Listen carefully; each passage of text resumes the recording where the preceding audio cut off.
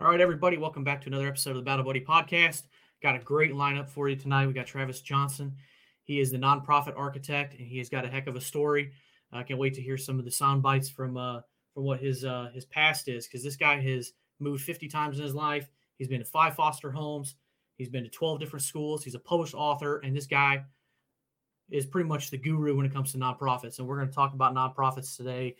The challenges, the things that you should look for if you're looking to start a nonprofit or get involved in a nonprofit, and we'll see where it goes from there. So without further ado, let's play the intro and let's talk to Travis. Welcome to the Battle Buddy Podcast with Keith McKeever. Hey, Travis. Welcome to the show. I'm really glad to finally have you on here and talk about some nonprofit stuff. And hey, Keith. Thanks for having me on. We talk pretty frequently, just about every week through the Warrior Council, through the Vetrepreneur Tribe, and it's usually about podcasting. So really, to flip the script and talk about the other thing you're really good at talking about, and that's nonprofits, right? Which you are the nonprofit architect, and you've got a lot of conversations you've had through your podcast and with people over the years, and some of the nonprofits you've been on. So it'd be really interesting for anybody who's in the nonprofit world or interested about it to tune in and see what you got to say with some of the questions. I was telling you earlier, I think I got a couple of them here. Might throw you for a little bit of a loop. Try to stump you a little bit. Maybe let's bring it on, Keith. Let's bring it on, Keith. Let's see what you got. We'll do it. I'll try my best. And now you're just putting the pressure on the shoulders. Oh yeah, so, all presses on you. Yep. So like I said in the intro, you've moved 50 times. You're on your 50th move. You've lived in foster homes. You had one crazy childhood. You survived a murder attempt. And so go ahead and tell us a little bit about your life growing up and two, that's right. 2 murders attempts. Yeah. So go ahead and tell us about your life growing up and how you got to where you're at today as a nonprofit architect. Yeah, absolutely. Yeah, you covered the intro, 36 moves, 12 schools, 6 states, 5 foster homes, 2 murder attempts, all before graduating high school at 17. And that's just part of living a life when your mother has bipolar type 1 with psychotic features to include hallucinations, delusions of grandeur. It makes it really interesting growing up. So every time she needed a treatment, my sister and I would go live with a family member or into a foster home. And every time she got out of treatment, we'd go move somewhere else. So depending on how frequently that was, it's depending on how many times that we moved. And people are like, "Oh man, that's a terrible story." I'm like, well, it is and it isn't, right? Because there's so many more people out there that have terrible stories, and it's not that we're competing, right? It's that everyone has their story of whatever it is. You can never discount a bad day, and I'm not here to say like, oh, my life was so terrible and now it's great, and you should do this because of this reason. Everyone's got their own struggle. There's no timeline, right? We're not the same age. We haven't had the same experience. There's just no magical way to do this thing. Oh, yeah. But if you make some good choices and you do some good things, you can make your life whatever you want it to be. And I think I'm living proof of that. Oh, absolutely. And knowing your story, it's no wonder you always have a smile on your face. I don't think I've ever seen you without a smile on your face. You're just a happy, chill, fun-loving guy, and it's always a pleasure to talk to you in the Warrior Council. So I appreciate that. Thanks a lot. Yeah, well, I mean, I owe a lot to you, honestly. I know I've mentioned it before in the Warrior Council in videos, Zoom chats that we do, but I owe you a lot for the show. I mean, we have talked so much about podcasts, and your advice for just doing research on people and pre-show interviews and how to set things up. It's been so valuable. I can't even begin to put it in words. And so I really appreciate it.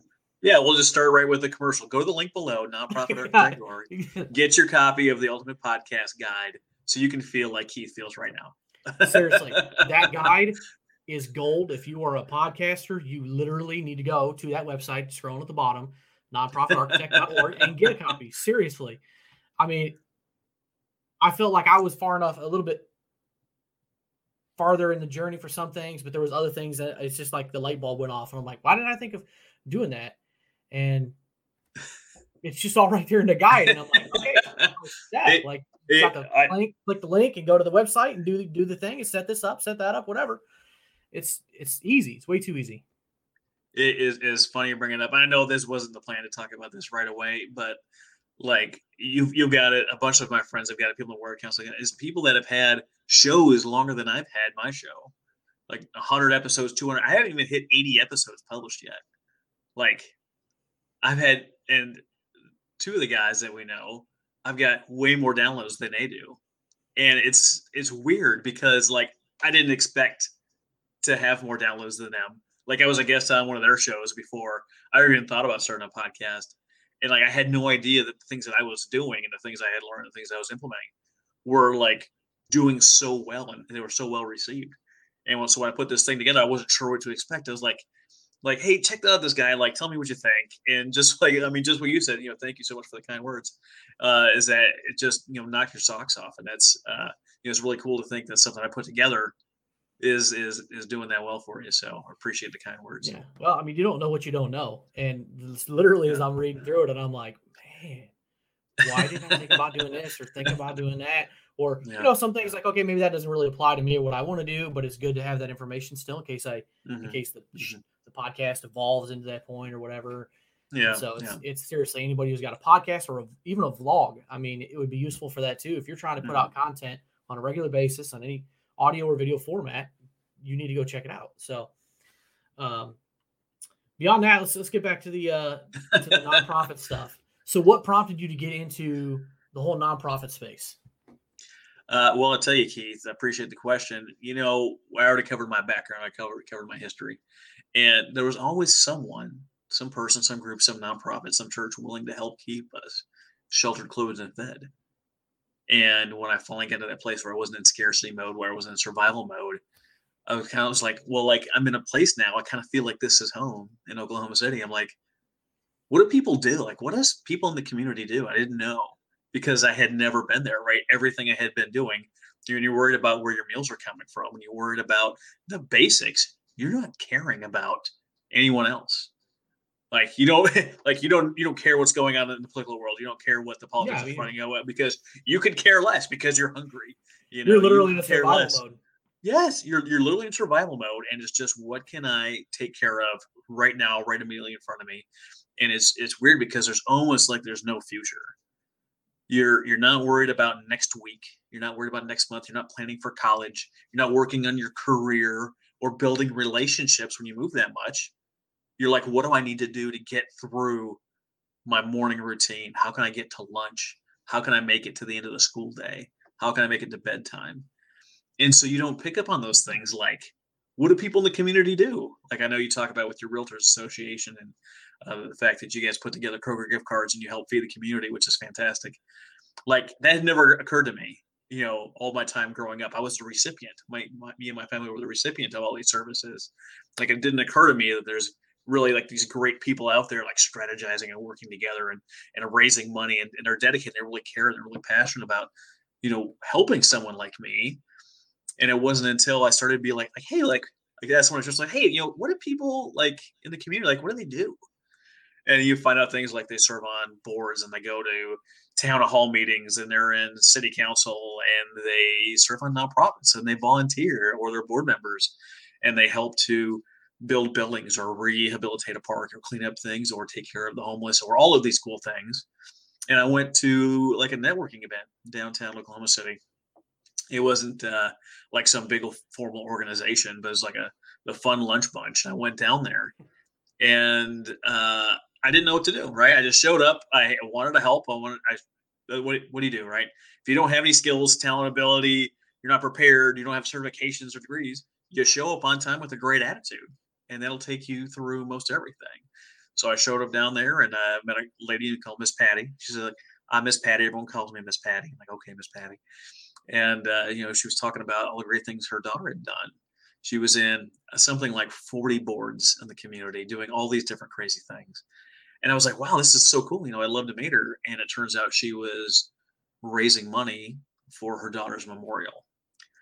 So we decided right then and there we were going to change our giving structure and the things that we were doing to help her build her memorial. And we got that built a couple of years ago, which was really cool to see like my family's name on a plaque and a thing that was built and dedicated. Like I didn't know that could be me. Like I didn't, And if you guys are listening to this and you don't know who I am, and you're like, oh man, this guy's kind of pompous. Like, no, like I really didn't understand. I really didn't know, that's something that could be done in my world, coming, from trailer parks and foster homes. That's not something you envision for your life.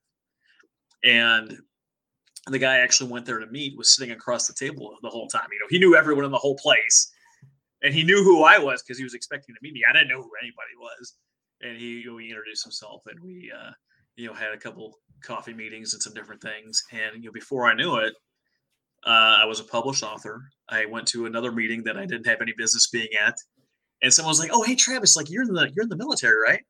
You're in the Air Force or something?" I was like, "Well, I'm in the Navy." And they're like, "Yeah, well, it's the same thing." I'm like, "Well, I guess okay." Yeah, it's same thing, sure, whatever. The other branches, it's pretty much, Yeah, like, well, yeah, whatever. Much. We get all the cool toys, Oh, that's true. Yeah, that's definitely true. Well, I guess the Space Force has got some cool stuff now. Okay, well, really, whatever. They haven't earned their spot yet. They're not out of basic training yet. We know that's not true, but it's still kind of fun to chuckle about.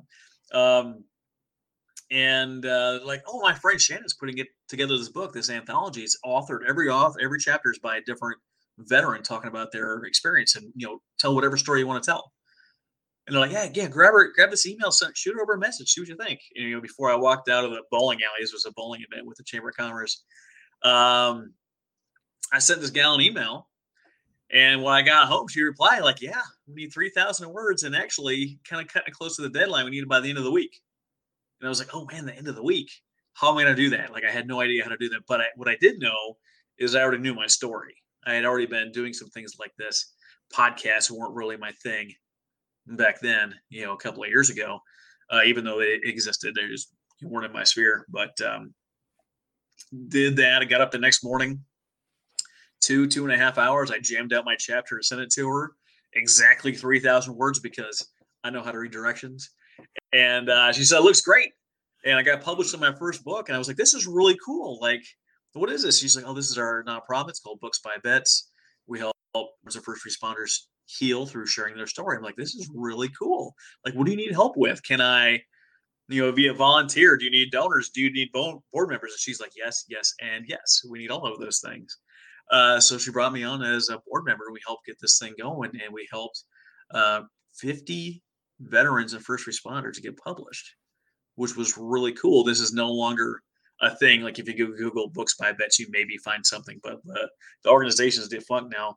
But Creative Literary Consultants, which is Shannon's business that she has for writing coaching and things like that, like, they still offer like a veterans discount, so you can still get those services if that's something you're interested in. But it was so cool to show up and just be having a good time, and then all of a sudden I'm a published author and on the board of a nonprofit, just kind of out of nowhere.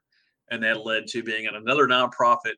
We raised $500,000. We put on great concerts and had a lot of fun doing it. And I got stationed in Bahrain, and it was like, how am I supposed to keep doing all this cool nonprofit stuff? Yeah, I know this. And fired up a podcast, and it's just been nothing but, having a great time ever since. Having great conversations, meeting great people like you, Keith, and having fun with it. So, yeah, there's always something extra you can, something different you can do. Life throws you lemons, right? You make lemonade. If you can't do the nonprofit stuff, shift focus and do something else. But you said something a little bit ago that just kind of blew my mind, because I never really thought about it like that. Growing up, that you never could envision, at times you couldn't envision any kind of future. You couldn't see anything beyond the meal in front of you or the next hurdle to get past. Mm-hmm. Yeah. I've got to admit, I've never felt that way. And it's kind of hard to imagine life like that. I've always kind of had these goals and these expectations, and I want to do this and I want to do that, and I can go do that. It's within reach. You just got to have the right network and the right this, that, and the other to make it happen. Yeah. And that's got to be an incredibly scary thing, to just, your sole focus, your sole mission in front of you is filling your belly. Where are you going to get your next shower? Where are you going to put your head down to sleep tonight? Things like that. Like, a lot of people that have got to be in that boat right now. Well, I mean, think about why you're doing the show, right? You didn't do a real estate show. You're doing the Battle Buddy podcast, and you're talking about things that really matter, right? There's a lot of people out there. Look at what happened during COVID, when we had suicide rates, domestic violence rates, all of these things. with huge spikes across the U.S. that no one's really talking about. It's the big secret behind the curtain, right? No one talks to the man behind the curtain. It's not a hard place to get to. A little bit of despair, a little bit of shakeup and routine. A lot of people losing their jobs, their primary source of income, and all of a sudden, the future can look really, really bleak. It can happen in a blink of an eye. And we have like the doctor that we go see. We talk about things like Lexapro and ways to, maybe just balance that out a little bit for yourself. He's like, I prescribe Lexapro like 10, 12 times a day, every day, because of just the sheer amount of people that come in there that just aren't feeling the best. And there's nothing wrong with that. But to know that it's so widespread and it's so prevalent, it's a little scary, A, and B, it's a little crazy because when you talk to someone that's in that predicament, that situation, and you talk to them about the future, right? The things that we talk about, in the Warrior Council. And if you're listening to this and you're a veteran entrepreneur and you're not in a Warrior Council, it's $50 a month, and you're just wasting away not getting involved in this thing. I know Steve and Lane would be ecstatic talking about this. I literally got value the first like 5 minutes I was in there. No kidding. Yeah. Like first 5 minutes. It was amazing. See, I didn't get value right away because of what I'm trying to do in the niche that I'm in. And I had never really been in business before. So I wasn't sure what to ask or what to pick up on. And it wasn't until this past January where I went in and like, you know what, I'm considering hanging this thing up. And this is why. And as soon as I was real with the group, I got all the answers and all the encouragement that I needed to move forward and start making some real cash with this thing. And I had been waiting or hiding, or I don't know, whatever it was, for a few months in there, because I was looking at canceling that too. But if you're willing to go in and be a little bit open and be a little raw and actually share what's going on and talking about your struggles or what you're trying to do next or what you need to get over that next hurdle, if you can do that, that's $50 a month. That's a no-brainer. You write it off in your taxes anyway, so who cares? Like, it's just too easy. It is too easy to get in there and get what you need and get the value moving forward. I mean, we met in there, and you already mentioned that I helped you with the podcast and helped you cover things you would never even thought to consider when setting this thing up. So, I mean, it's the cheapest. It's the cheapest business coaching, counseling, friend network that you could ever possibly have for $50 a month. Like, it's just amazing. Yeah. For the people that don't know, we meet every Thursday morning. Huge Zoom chat that everybody in that group is able to get into. Tomorrow morning. I'm going to see you at 10. Absolutely. 10 Central. If you're listening to other parts of the country. 10 Central. Yes, good point. For all those people all over the United States, or international, who knows? Who knows who listens? But there's just a ton of value. We just go just person by person, and we just talk about what our goals are. What have we achieved in the last week? What are we doing in the next week? What do we need? Because there's so many people in there in so many industries: insurance, real estate, nonprofits, real estate, mergers and acquisitions. Mergers and tons of people. People with products, people with processes, people with stickers and hats. And I got JD's hat and this sign back here. This is one of the guys in the tribe. Jeff Riley, Incognito Metalworks. Yeah, I mean, just tons and tons and tons of stuff here. I've got 4 things I've got 4 things in my office right now that I can point to that were made by somebody at 5. 5, yeah. That were made by somebody in the council. Most of mine is dishes. I think they're all in the kitchen right now. I've got a coffee cup from New York up there. I got a coffee cup from New York. Yeah. I got a hat from Mountain Up Cap Company up there that I got in the combat box. So I guess you could loosely say that's 5 things there. I got these from the Cancel for Maintenance podcast that I was on. This was great. Yeah, that's kind of cool. Hey, why you sell little bonuses? Do I get like a little gift bag for being on your show, Keith? You know what? I don't want to tip the hat, but there could be something in the works for my guests. So something special and unique, A little something. There's a little something. There is literally there is something in the works. So perfect. All right, let's steer this train back on course here. So well, this is great. We're going off the rails like a crazy train. Yeah. It's kind of like every week in Warrior Council sometimes. I do not own the rights to this song. Sorry. Yes, no, neither do I. Let's make that legal statement right now. So anybody who's looking to start a nonprofit, what's your advice for them to consider before going down that path? Because it may not be for everybody. Yeah, it's not for everybody. Just like, the things I've done in my life are not for everyone. No one's gonna be like, you know what, I could use a few more murder attempts in my life, right? Not everything is for everybody, and that's okay. I talk to a lot of people, especially in the veteran community, that have a big heart. They want to help. They want to do good things, and so I like to get people on the right track. And they'll ask me, "So I really want to do this." Cool. Who in your area is doing the thing that you want to do? And they're like, "Well, what do you mean?" I was like, "So you have something that you want to do? Like, is someone already doing this? Is someone already covering this space?" And if they are, great. Can you go help them do it? Because really, what I hear when someone tells me they want to start a nonprofit is that they want to make an impact, and that may be starting your own organization, and that might not be, because it's a lot easier and a lot quicker. And I'm not trying to deter anyone from starting their own show, but if someone's already doing it, and you can show up and help with the fundraising and do the grunt work and this and that, they're like, well, I don't want to help with the fundraising, do the grunt work, then, but you want to start your whole own organization that does just that, and you want to do all of it yourself. Well, I just really want to deliver the program. Cool. Then you can go to someplace like United Way or another organization and build a program off of what they're doing and just deliver services, and not mess around with that admin work and that fundraising stuff and all that other stuff that you're not interested in. Find the thing that you really want to do. Some people are super organized and they love weird things like governance and compliance, and that's what they like to do. So they go around and do those things. There's not a lot of those people, right? Yeah, Most not a people lot. like to be in the limelight. And they want to be the guy on stage and doing whatever, which is fine. There's nothing wrong with that. But we need people to do admin work and cool stuff like that too. Maybe people just want to be around people doing good things, and they might be a good volunteer coordinator or be a volunteer, just in general. So I got to warn you, and I got to warn your guests right now. My wife just pulled into the driveway, so my puppy alarms might start Uh-oh. going off. Yeah. Okay. Oh yeah. Super serious. Yeah. Vicious right until that door opens, and then I'm sure. it's mom. Yay, exciting. We'll see how that goes. They both just scurried out of here without barking, so maybe they're being trained. I don't know. Yeah. Something might be clicking. Yeah, you want to see what that looks like, and then you also want to see, who's going to be on your board and how you're going to raise funds, right? So you have to build your team. Who do I want? Who do I know?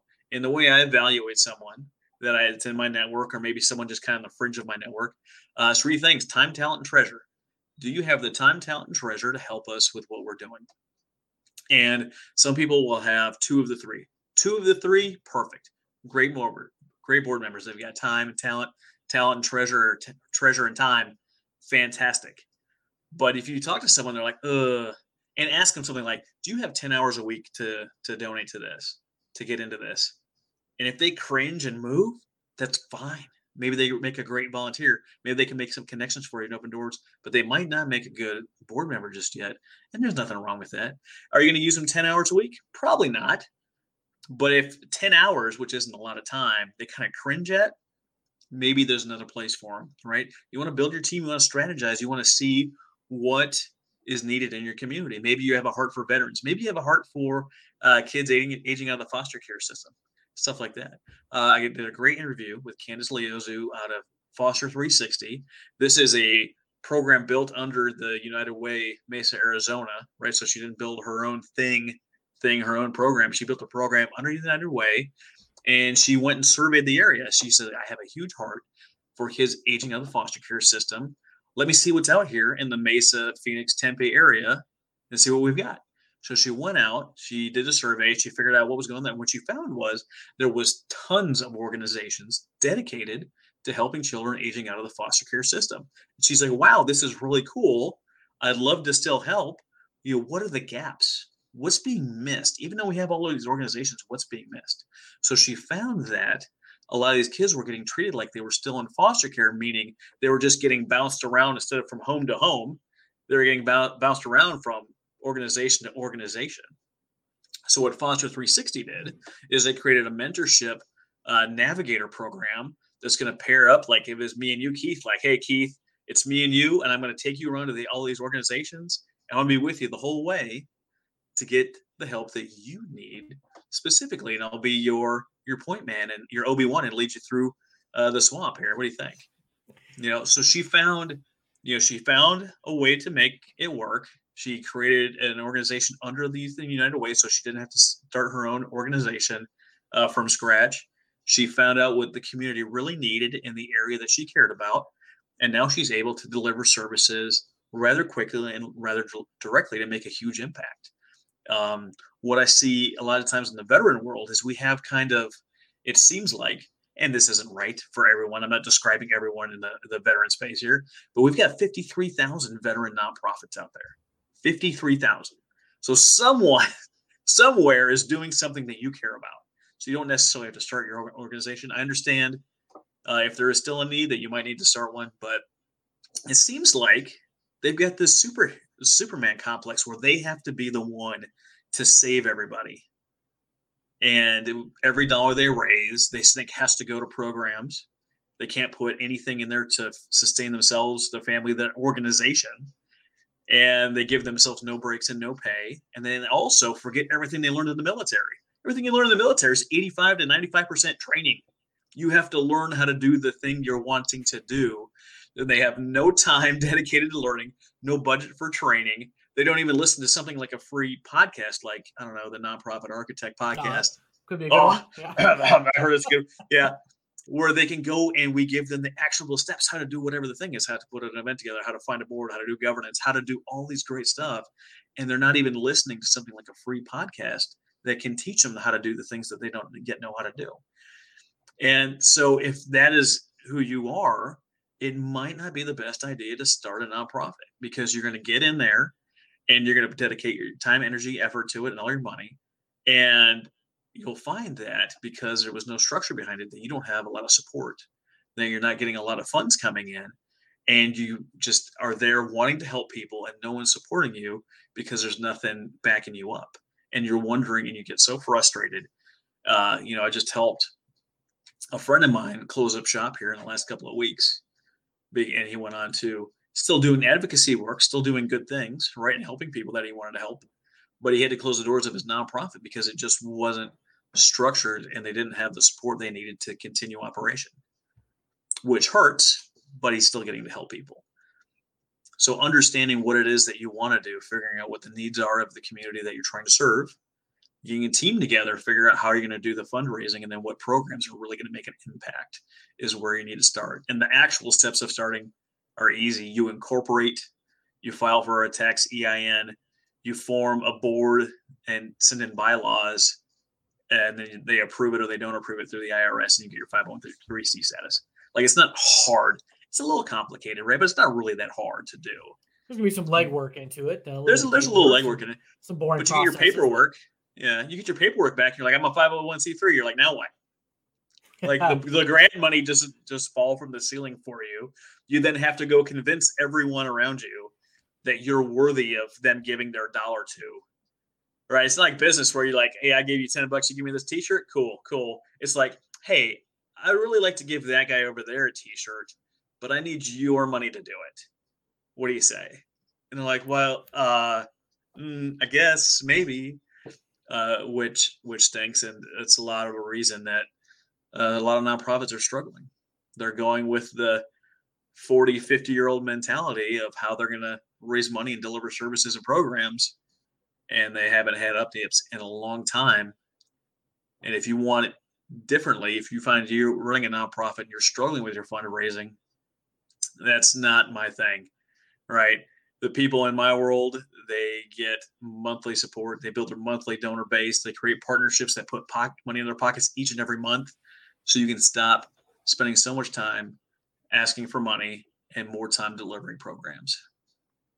It's a grind to go ask for money, but it can be. I will say to your point earlier, it's so much easier. Like, if I created my own nonprofit and you already had an established one, I could help you raise $500 way faster and way more efficiently than I could myself, starting from the beginning. Yeah. And those people who are starting up a nonprofit, congratulations. Once all the paperwork's done, you've just gotten through the easy part.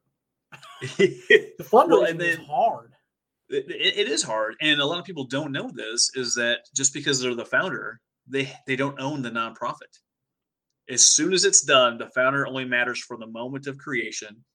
And then the board is responsible to the community and the IRS for the execution of the mission.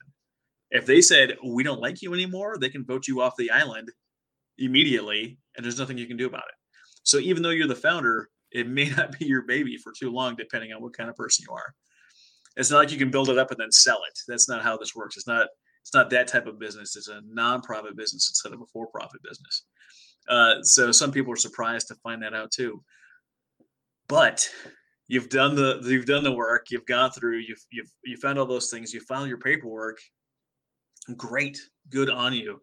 I want to be there to support you, either through my services, my coaching or consulting, or even in my free group, or with the podcast, teaching you how to do things, because I really want to make sure that once you've got this thing rolling, that you're able to deliver services that you want to, because the person you might help might have been the me 30 years ago that needed that help. That's why I'm really doing this. That's why I'm really in this. And I have some naysayers out there, so I know I must be doing a good job. When people, are willing to give their opinions to me, like, I can't believe you encourage people to not start nonprofits. It's not that I'm discouraging them from starting nonprofits. I'm encouraging them to take a look at what they're getting into, and to make sure that they understand, going in with their eyes open, to make sure they're starting in the right place. My friend Candace, if she would have started a nonprofit dedicated to foster children aging out of the system in Mesa, Arizona, she might have had some success, and she might have had a lot of struggles, because she would have started it without finding out what the real need was in the area. And what she did when she went out and canvassed the area, she ended up talking to everyone else that was helping the same population as her. And because of the way she set it up, she's not competing with these people, because she's working together with all of them to make a difference. Yeah. There's a lot of gaps in a lot of those things. And I think there's a lot of opportunities if you just look. It's just like starting a regular business. You need to do your market research. You need to see what's like a regular business. You need to have a unique product, and you need to have somebody to purchase that product or service. And so you got to do your research and see, is this viable? If not, you're just going through all this extra work for nothing. It can be. And like the thing about, like, let's take a look at two different nonprofits right now. Let's take a look at someone that's feeding the homeless and someone that's taking out veterans on camping excursions. Now, there's nothing wrong and there's nothing more right or better about either one of those things. But it is really easy for me as a donor to say, I give you $100, you feed 30 people, easy day, right? I can make that connection all day long. That makes sense. Without a doubt, I can quantify that in my mind. Go for it. Go feed 30 people. Your veteran organization say, hey, you give me a bunch of money, I'm going to take these guys out camping. Give me $100. And you're like, wait, what does my $100 go to? And I'm not saying this to discourage people, but it is a much harder sell to show the impact that you're having at something like taking a group of people on an excursion, especially veterans, because people don't want to say they're in any kind of program. My buddy that we just closed down shop with here a couple of weeks ago, I was like, why is there no success stories, testimonials, impact stories on your page? Why don't I hear anything about these people that you're helping? And he's like, well, they kind of embarrassed, or they didn't want their stuff publicized. I'm like, you don't have to. And he's like, well, what do you mean? You could say that we have a Marine Corps veteran on his way through this journey. Here's maybe something about him, or maybe nothing about him. Maybe it's just a Marine Corps veteran. Your money has helped support him in his journey. Thank you so much for your donations. And then later, if they want to come back and tell their story, great. I've had some of his folks on the podcast, and if you go through there, you're going to find who they are, and it's going to be wonderful. But they were not willing to ask for testimonials or impact stories. Well, if you've ever been to a fundraiser, if you ever heard a nonprofit founder talk, no one cares about your mission more than you do. No one, not a single person. They care about the impact you're having. You've got a nonprofit. Great. So does a 1.8 million other entities in America that are nonprofit. Super. What are you doing with your nonprofit? And you get to the impact piece. And as you were talking about your uniqueness, your niche, what makes you different, that unique selling point or unique service that you're providing. What is that thing that makes you different? Oh, well, we feed the homeless, but we do it with clown costumes on. Oh, that's interesting. Why? That would be interesting. Well, you put lasagna in their belly, you put a smile on their face. Who else can say they're doing that? Whatever the thing is, I know there's a story about Keith and clowns that I'm not going to share here today. But you can do that, right? You can say that. But if you can't say what it is that you're doing, what services you're providing, how you're different, or why we should give money to you as opposed to this other organization over here, then you've got nothing. You literally have nothing because you can't articulate what it is you do, why you do it, what kind of impact you're making, or why you're different than anybody else. So why would you, what prompted you to start your organization? Oh, well, I care about this group of people. So do millions of other people. That doesn't tell me why I should give you money. And those people that are like, well, we're going to get grants right away. You're not, because grants are given to people that are making an impact, that have a plan for the future, that are articulating what it is that they're going to do and why they're the best persons to deliver that for you. If you can't articulate that, you also won't get awarded grants. So you're not getting donations and you're not getting grants. Well, then what are you doing? You're paying a lot of the stuff out of pocket, which a lot of people do, and that's fine. There's nothing wrong with that. But it leads to the question of sustainability. So if you're doing all these things, and you're putting your heart, energy, soul, effort, everything into this, but there's no payout for you. And I'm not saying, you have to get paid good money to do good things, right? That's not what I'm saying. What I'm saying is you just get wore out. I was helping a young lady help feed the homeless here in Oklahoma City. And I was like, what's your plan if you get sick? She's like, what do you mean? Like, you're out for 5 days. What's your plan to continue feeding the homeless people? Oh, well, there isn't a plan. Okay, so we need to make a plan. Oh, yeah. And she said, well, I'm not really comfortable having other people feed them. I was like, well, okay. Well, is it about you or is it about feeding them? And she's like, what do you mean? Is it about you, insert your name, and you being the one that does this? Or is it about the organization that you run making this stuff happen? Because there's going to be a time where you're not going to be able to do this. You're going to get a different job. You're going to go to college. You're going to do whatever the thing is. Or you're going to get sick or injured or something else happens, and it's not going to be you feeding. Then what are you going to do? Same thing to my veterans out there. If it's not you taking them on the hunting trip, the fishing trip, the excursion, the hockey game, the whatever the thing is, who else is doing it? Well, I don't really know. My board's not really active. They're not really helping. Well, why not? Did you get them to sign up and say they're going to dedicate 10 hours a week? Well, no, they're just kind of my buddies. Okay. If they're not going to pull their weight, they need to be off the board. Absolutely. That's my unpopular opinion, maybe. Well, it's my unpopular opinion too, right? So we get into these situations where people are starting up nonprofit organizations, which again I think is wonderful and fantastic. But they've done it without the strategic vision or plan. They've done it without a really team that's there to back them up, and they're not really sure how to do this stuff. So they have this thing and they're trying to make it work, but they're doing it all on their own. And I ask them frequently. I was like, you ever play football or sports or anything growing up? Like, oh yeah, I played football. Cool. How many people were on the field? Oh, you've got 22. You've got 11 on both sides. Oh, you mean so it's not 1 against 11? Oh, that would never work. It's like, did you hear what you just said there? Doing it all on your own. I work in one situation. I mean, Patrick Mahomes versus the NFL. But well, he didn't win the Super Bowl this year, right? Oh, a good point. Yeah, I'm a Broncos fan, so you have a good point there. I'll give you that. The dude's anyway. He didn't, right? Right? You got Tom Brady that won this year, and he pulled the team together. He's the reason they brought in Gronk. He's the reason they brought in Leonard Fournette, and he's the reason that brought the team in. Tom Brady didn't win the Super Bowl. That's true. It's all team. You succeed or fail as a team.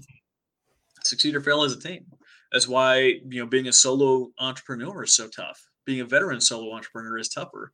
Being a solo person to run a nonprofit organization is impossibly tough, because even if you can convince people to give money, and even if you can put some smiles on some faces, food and bellies, help veterans with PTSD, did you file your 990 on time? Or are you getting penalized for each and every day that it's late? Oh, you didn't have a board meeting this year? We're going to revoke your 501c3 status because you didn't do anything for compliance. What's compliance? What's compliance? I don't have time for that. I don't have time to learn about enough. I don't have time. I don't want that for you. I want you to be able to easily crush each and every one of your goals in the nonprofit space, to easily take out hundreds and hundreds of vets on excursions, camping trips, fishing trips, hunting trips, go out and shoot the Tommy gun at the gun range, whatever the thing is. But you're going to have to take some time on the back end to develop some of these things, to come up with some plans, to create a strategic plan that's going to help you get grant money, to build relationships and partnerships, to get to a place where you can pay yourself So you're not worried about supporting your family while trying to support all these other people. And that's where someone like me as a consultant comes in, and you're going to, fun fact, we're going to ask to be paid for our work up front. No, nobody should work for free. No one should work for free? No, I'm not the nonprofit consultant volunteer. Yeah. I'm the nonprofit architect, and architects get paid. A lot of joking out there, a lot of side. I want you to go pursue your dream, pursue your vision in the way that makes the most sense. Sometimes that's volunteering, helping someone else, and sometimes that's starting your own stuff. If you start your own stuff, we want to help you do it right from the start, get all the paperwork done correctly, and build your team around you so you can go out there and crush it.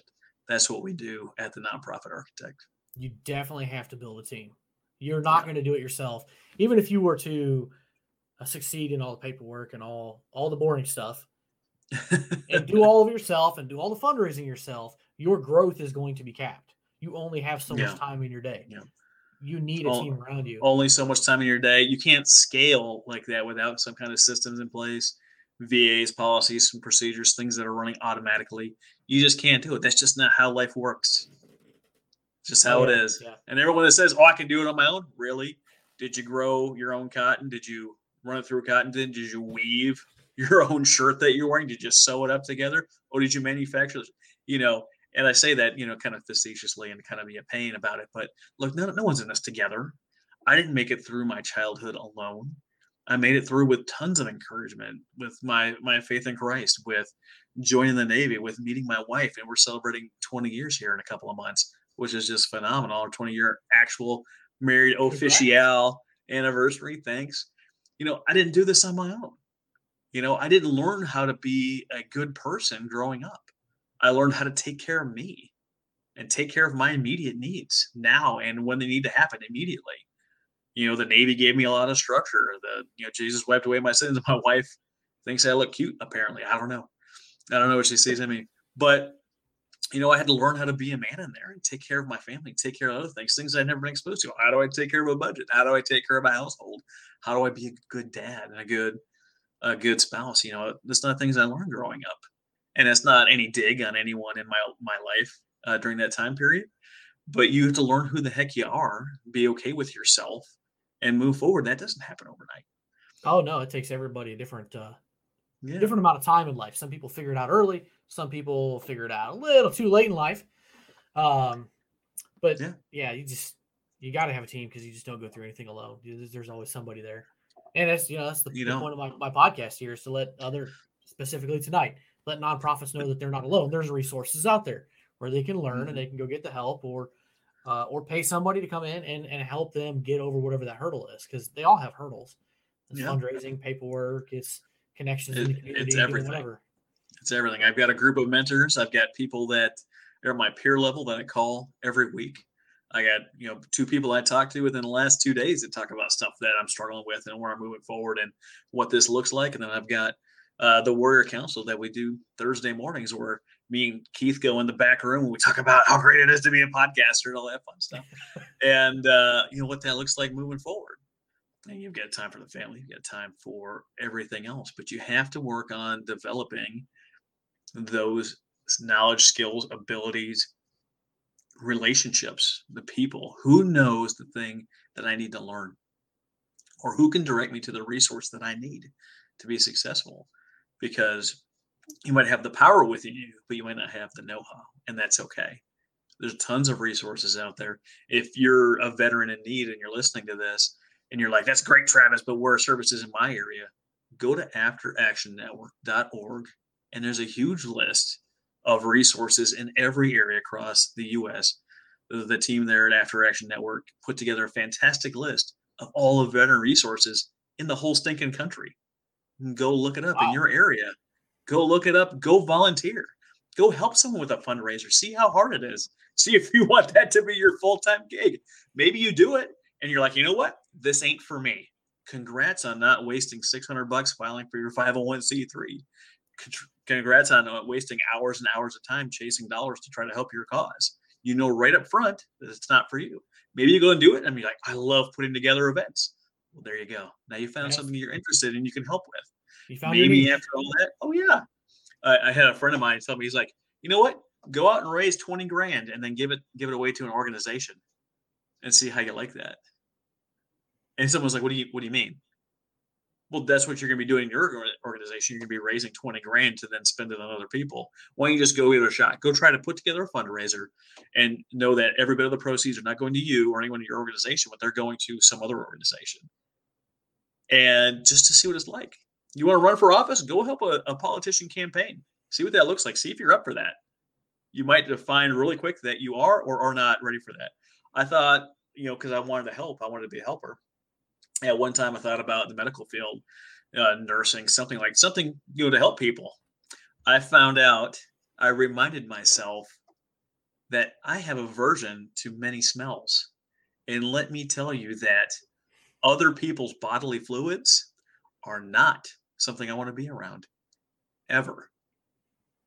I decided real quick before I signed up for nursing school that I knew that I was not going to be the guy changing bedpans, wiping butts, being around someone else's blood. Blood has a smell. That's not for me. That's for a lot of people. Blood. The sight of blood. The sight of blood. Yeah, someone's energy. Like, oh, hey, my friend got in a car wreck. Check out this picture. I'm not interested.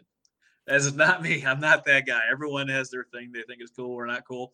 I know where I stand on that, and I'm so glad I didn't donate a single dime to an institution for me to learn about anything with nursing or to be a doctor, because I found out right quick that wasn't for me, and that's just how it goes sometimes.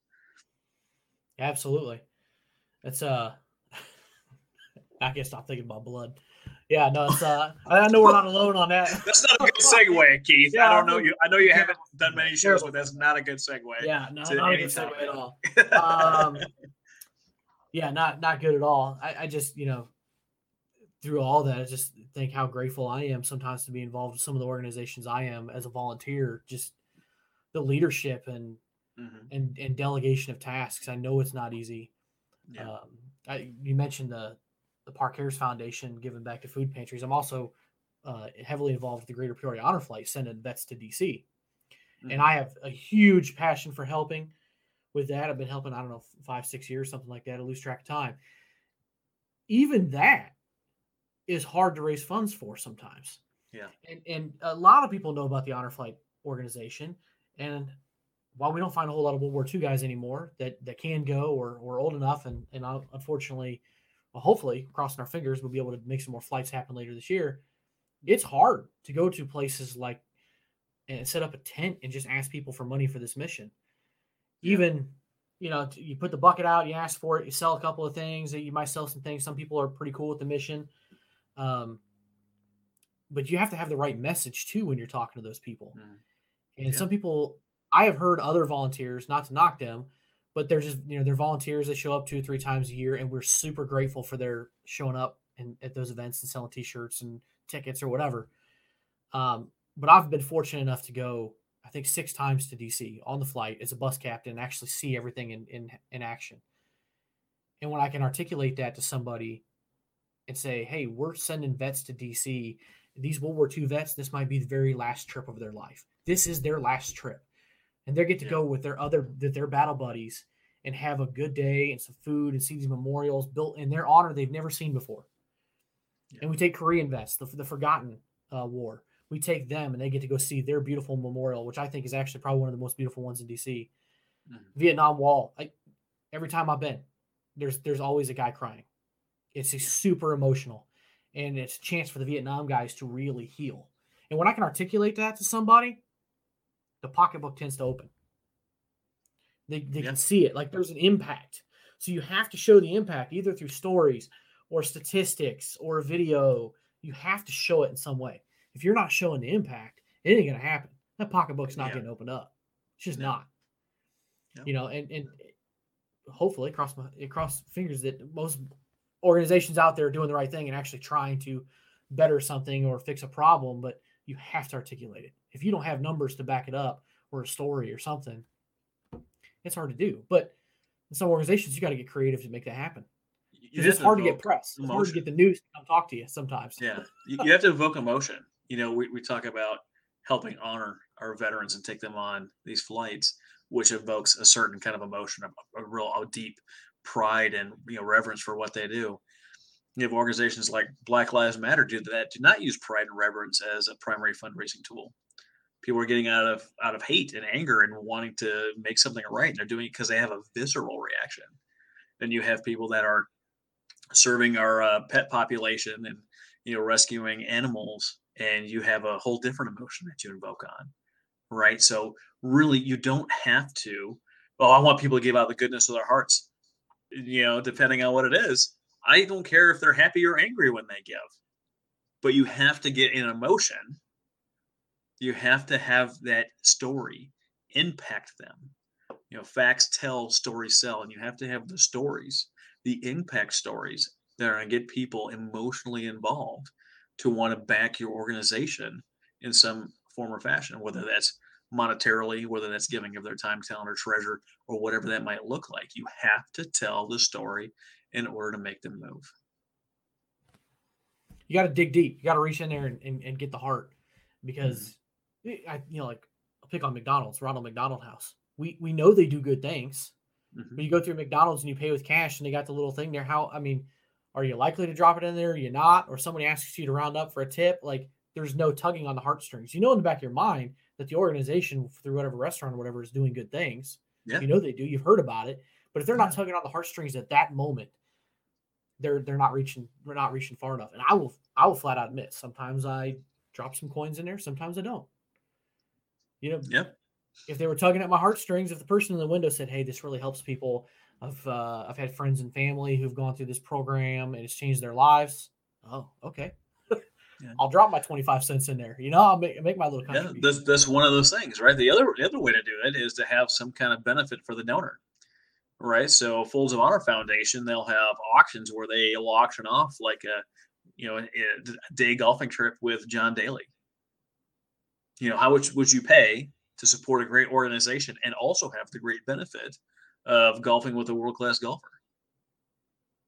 Right? How would an organization or a business that is interested in putting some bucks back in the they know you, they support you, they don't have the funds to help you, but if you can create a partnership like with our friend Jared Ledbetter at EmberPay and change over your credit card processing for a guaranteed flat rate that already beats Stripe, PayPal, and Square, to put more money back into your business, into your pocket, to help your family. And then from the back end, from the credit card processing side, they get a cut of that money directly to an organization with each and every transaction. Now you're helping the organization, the veteran business, and you're helping whatever business wanted to change over their credit card processing. So everybody wins. There's a tangible benefit to the donor, and they get to put a nice big plaque out or something on their website that says, "Hey, with each and every purchase, whether you dollar up or not, we're supporting this cause." Well, we did this with the Shine Foundation. We partnered with a junior college in Oklahoma City.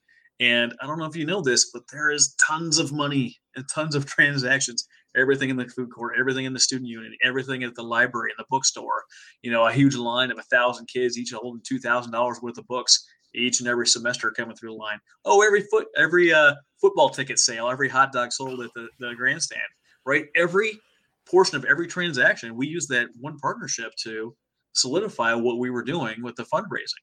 We didn't have any more fundraisers. We only had friend-raisers. You can partner with an auto mechanic at a dealership. The first year, even the smallest dealership, they're pumping through $1 million worth of transactions a year. And you get a portion of each and every transaction, that's going to help support you. It's going to put more money in their pocket, help build their business, right? It's going to put money directly into you. Well, you get 5, 6, 10 of these partnerships, all of a sudden you're not chasing dollars all over the place. You're not calling people begging to tell them about your story. You walk in and say, "Hey, if I could save you a couple of bucks on each and every transaction and support a nonprofit at the same time, would you be interested?" Of course they're interested. Why wouldn't they be? Of course. So how does somebody flip that script and go from little tiny events, $100 here, $50 there, $500 here, to solidifying those connections in the community and getting those corporate donors? What's some of the best ways to go about doing that? There's tons of ways. I don't know how long our show is. Are we done here in 4 minutes?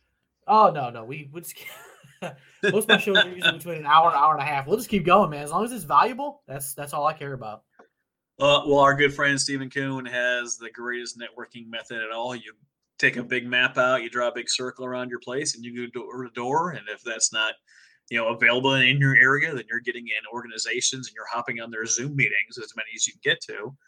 And you say, yeah, hey, I'm Travis from the Nonprofit Architect Podcast. You know how most nonprofits spend all their time chasing donations each and every month? Or our signature program is going to help you say no to more work and yes to more money. Would you be interested? Or you go around and say, hey, I'm Keith. I am a real estate agent here in, where are you at? Peoria, Illinois? Yep. Yeah. I'm new to the area, or I'm getting my business going. I just don't know my neighbors, and shame on me.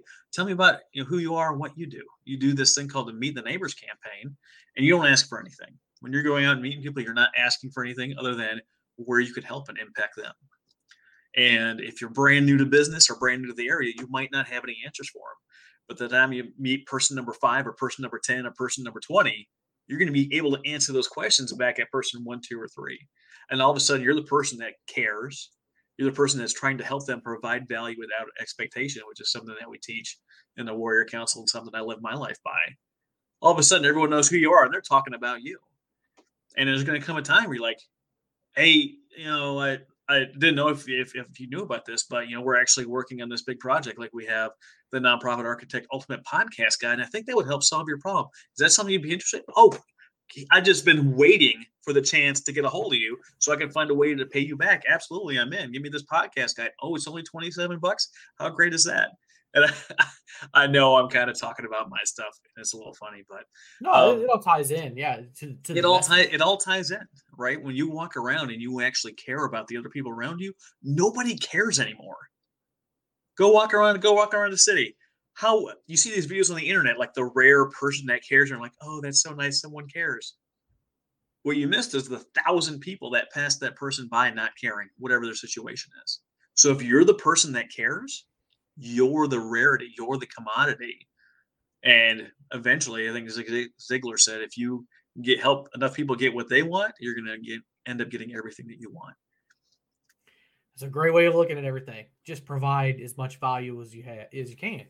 And, I may not be able to provide that much value to 9 people or 99 out of 100, but might hit that 100th person where I could, or you could, or anybody could. You got to fix their problem. Yeah. And if you can fix their problem, then maybe they can fix yours, or maybe they know somebody who can, make connections work. So. Absolutely. Well, like if you come into your hometown, most towns tell you where you can find all the people in town that care about anything. You know what I'm talking about, Keith? You're talking about Chamber of Commerce and they've got a sign that says we've got a Chamber of Commerce, we've got a Rotary Club, we've got a Lions Club, we've got a Masonic Lodge. They tell you all the great organizations that cared enough to put their emblem on a sign, and you can go meet those people and find out what they need. And then you can, you run a nonprofit organization, or like, we'd love to have you come talk over lunch and tell everyone about your stuff. Well, now you have a room full of people. Most of them are business owners, right? And if you're talking about giving them value and changing their credit card processor to help them and you and the processor all in the same swoop, now you have a captive audience. I'm not just here to talk about my nonprofit today. I'm here to talk about how you put money back in your pocket, and it's not going to cost you anything. Would you like to save money on each and every transaction? What do you think? And you get some people moving in their chairs because they don't believe you, because there's so many other crappy people out there that have said the same thing, that we're full of garbage that they're trying to sift through and understand what the heck and how it can possibly be. Like when I talk about my services and what I do, the immediate response is BS, because I don't do it the way that everyone else does it, and they don't understand how that can work. Look at all the people that have been doing the same thing for the last 50, 40, 30, 20 years. And then COVID happened, and they couldn't do their annual gala. They couldn't do their car wash or their bake sale or whatever their thing was. And a lot of organizations stopped asking for money. Like somehow their mission no longer mattered during a pandemic. And they thought it was insensitive to ask. You can still find ways to fundraise. the mission can continue. Well, here's the deal.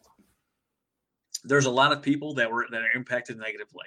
There were millions of people that were impacted negatively, and you're not going to get their donations.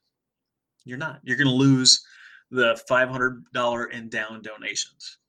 But the people that it didn't affect, the people that understand these are hard times, the people that have money, you're going to start increasing those $1,000, $5,000, $10,000, $50,000 donations because they understand that times are tough and they have the means and they're able to help a little bit more. So you might have lost 10 donors costing you $5,000, but you picked up 3 that all donated $5,000 a piece because you kept on asking and you reinvigorated the importance of the mission and what you're doing.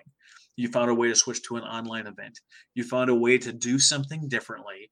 And word of the year, pivot. Yeah. Word of the year, pivot. Right. Absolutely. I just picture Ross, trying to move the couch up the stairs, like pivot. That's all I picture when that word comes up. But people found a way to do it differently. This is the time to do something different. This is the time to reach out to someone like myself and be like, you know what I'm doing just isn't working. And although I really don't understand what it is that you do and how you're going to do it differently, I'm interested in learning.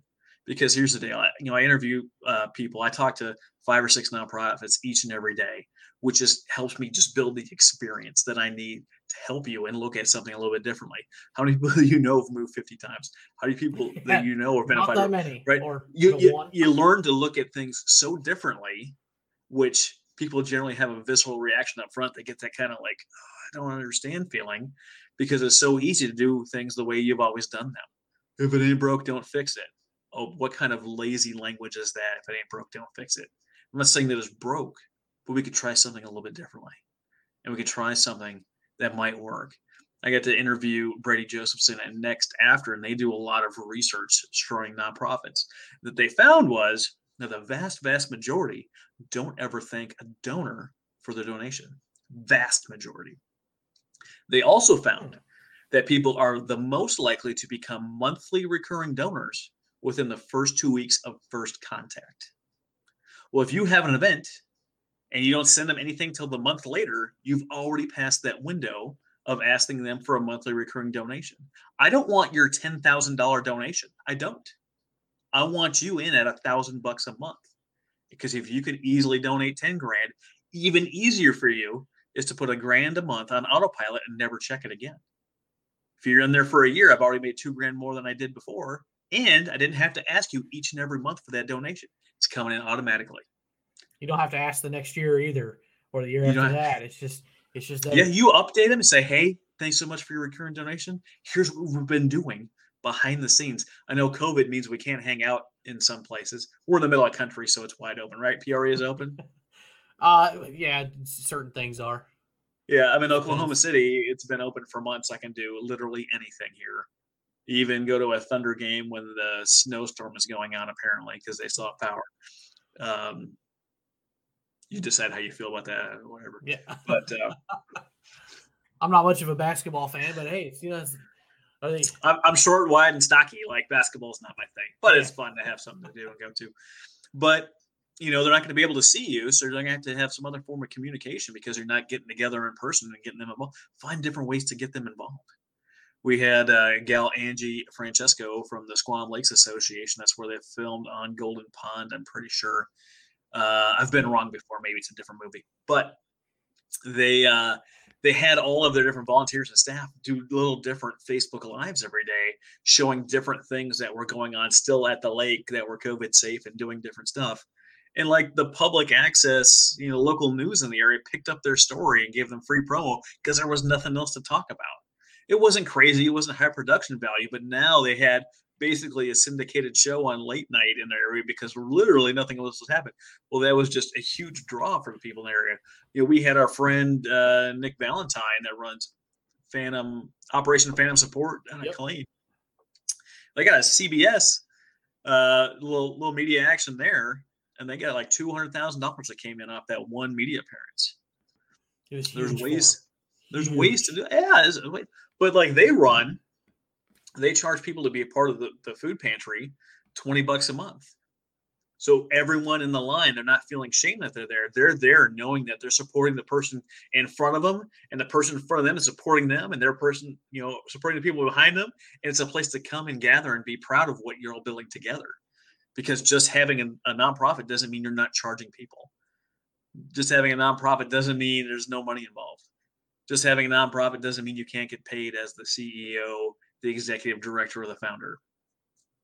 He does it's kind of crazy. $20 and you get to go there, but the other donations come in, help support the overall mission. So you're still getting way more value than the 20 that you're putting in. And absolutely, it's a huge help there. I mean, his operation is huge. It's amazing. Trying to do there. I don't know if my interview with him has come out yet. Maybe it's coming out in a couple of weeks because I had them all stacked up. I did an interview yesterday. Like, when is this thing coming out? I'm looking through my list. I'm like, August. It's coming out in August. I had that many in the bag ready to go, which was nice because I just got done working on my master's degree. But I turned in my thesis yesterday. We'll see how it comes out. I've never failed a paper yet, but who knows? But I'm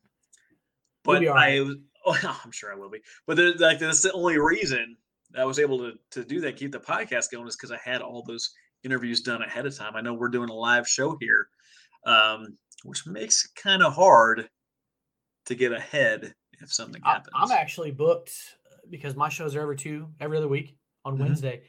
I'm actually booked up into the middle of June. Right, but do you have any of those recorded just in case someone has to cancel or change their mind? I've got 2 pre-recorded. There you go. 3 now. So that's 6 weeks. That's 6 weeks up. I will give a teaser. There's a special pre-recorded release coming out next week because a week from today is my birthday. Oh, yeah, it's gonna be a good one. Yeah, you be 29 again? Yeah, exactly, something like that. I lost counting after 30. I mean, as whatever. My wife and I turned 40 this year. Dun dun dun. It's like the new 30, right? Like anyone that ascribes some kind of imaginary constraints to their life or some kind of shame to their life because they haven't figured something out by 25 or 30 or 35 or whatever their imaginary number is, like, take a break. Like, Martha Stewart didn't get big till into her 40s. Sam Walton for Walmart didn't put that together till into his 40s. Colonel Sanders didn't figure out KFC till he was in his 60s. You got time. Like, slow down. Like, oh yeah, there's you don't have to have it figured out by Monday. Well, Zuckerberg had Facebook figured out in his early 20s. He got lucky and found something in college. but so what? Like, that's nothing to do with your path. Anytime you compare, you lose, because you're not comparing yourself unless you're watching like Maury and watching all the people on daytime, talk shows. I hope nobody's comparing themselves to what's going on Maury. Well, people do. People watch that stuff because it makes them feel a little bit better about their lives because they're not as crappy as what's going on TV. That's a good point. Good point. Yeah. Unfortunately, those people are going through some pretty crazy situations on some of those talk shows. I just don't. I don't know. Being reminded of my childhood, so I don't watch that stuff. Yeah, I don't blame you. Don't blame you at all, because some of those, it's like, man, it's hard to wrap my head around what's going on here. So another question here for you: how do you think nonprofits can better engage volunteers? Because I know sometimes it's really hard to get volunteers to keep coming back, or maybe come back and do a little bit more the next time. A couple extra hours here, a couple extra hours there. How can they really engage their volunteers? Well, there's a lot of things you can do, and the first thing you can do is you can operate with a little bit of gratitude. The volunteers show up to do whatever needs to be done with really no payout, really no benefit other than they know that they're helping the mission forward. And I've seen it time and again where the staff, the executive director, the founder is kind of nasty to them. So just treating them like regular human beings, like you would, talk about your family, your brother, your sister, your good friends, like you're like, hey, I really appreciate you coming out today. That really means a lot to me. Oh, you have an idea, something we could do? I'd love to hear it. And then actually listen. Just listening will get you a long way in this world. Actually listening and caring. Oh my goodness. Can you imagine how our world would change if we actually listened and cared? It would be vastly different. That's for darn sure. That's a good one. Yeah. Really taking an active interest in listening and engaging in that conversation instead of just dismissing them. Yeah. Like when I'm still active duty Navy, when I talk to, the people that work for me, Like why? Someone asked me one time, one of the fellow junior officers, like, why are you so engaged with them? I'm like, why wouldn't I be? Like, do they not matter? You not care? Like, well, you're retiring soon. Like, what's the big deal? Like, why are you so invested? I'm like, look, I'm here to help, right? Talking to these people, I'm going to find out what gets their motor running. Maybe it's the Navy, maybe it's not, maybe it's something else. But my goal is to help them get to their goals, right? So I listen and I care and I give guidance or show opportunities where I can and say, well, hey, have you looked into this program? This is like right up your alley. This might be the thing that you were looking for. And they're like, I had no idea. I talked to all these people and none of them have ever suggested that thing. That's so cool. Like, yeah, like, let me know what help you need doing this thing. I'm a big fan of talking to people in the military about whatever they're doing, because you should be given something to the military. You should be given something for your career, to help your family out. And you should be doing something for you every day. And if you're doing that, you're learning the skills you need. You're getting the education you need, the experience you need to do whatever it is. If you get in a car wreck tomorrow, or God forbid something terrible happens while you're deployed, the military's done with you. And if you never took the time to develop your education, skills, certifications, your network of people that that care about you, even if it's professionally or somewhere in the future, if you haven't done the time to do that, you find yourself in a terrible spot. I've been in the Navy over 20 years. I did financial planning for like 15 of those. I've been doing nonprofit work for 4 or 5 years and run the podcast for not even 2 years yet. And I'm still active duty. People are like, how do you have the time? Well, I don't get home and then just, drink beer till I go to bed and wake up the next day and do it again. I don't just grind through the weekend hating my life and then partying on the weekends because that's what's available to me.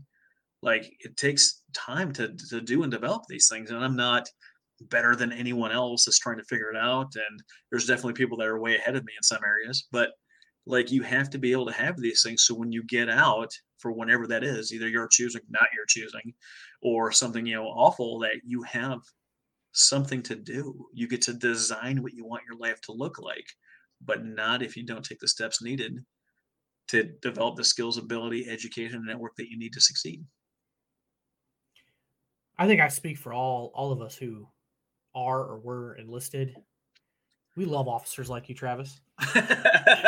we're all the officers that kind of give you a little bit of grief about that. Let me guess. Well, most of them don't have prior enlisted experience. Well, most don't. Well, you're concerned about your career, getting your qualifications you need, and you don't know, right? It's a whole other group of people that you know nothing about unless you take the time to talk to them. So would you stay around and hang around and talk with the guys in the shop, or would you leave with your buddies and go, peel off early, go golfing, or go grab a beer or something? I don't know, right?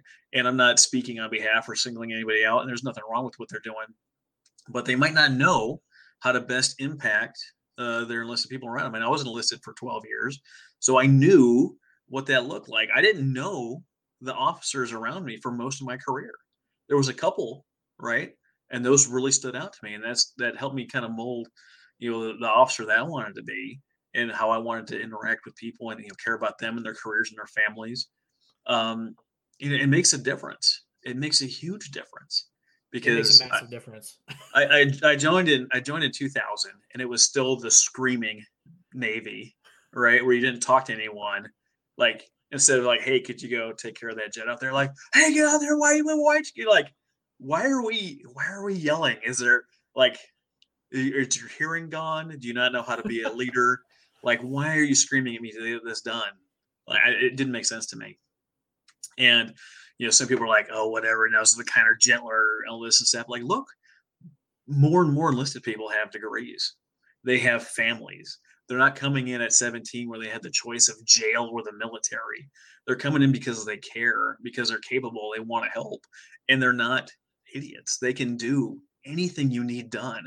And depending on what era it is, what generations we're talking about, they can do it better than you can.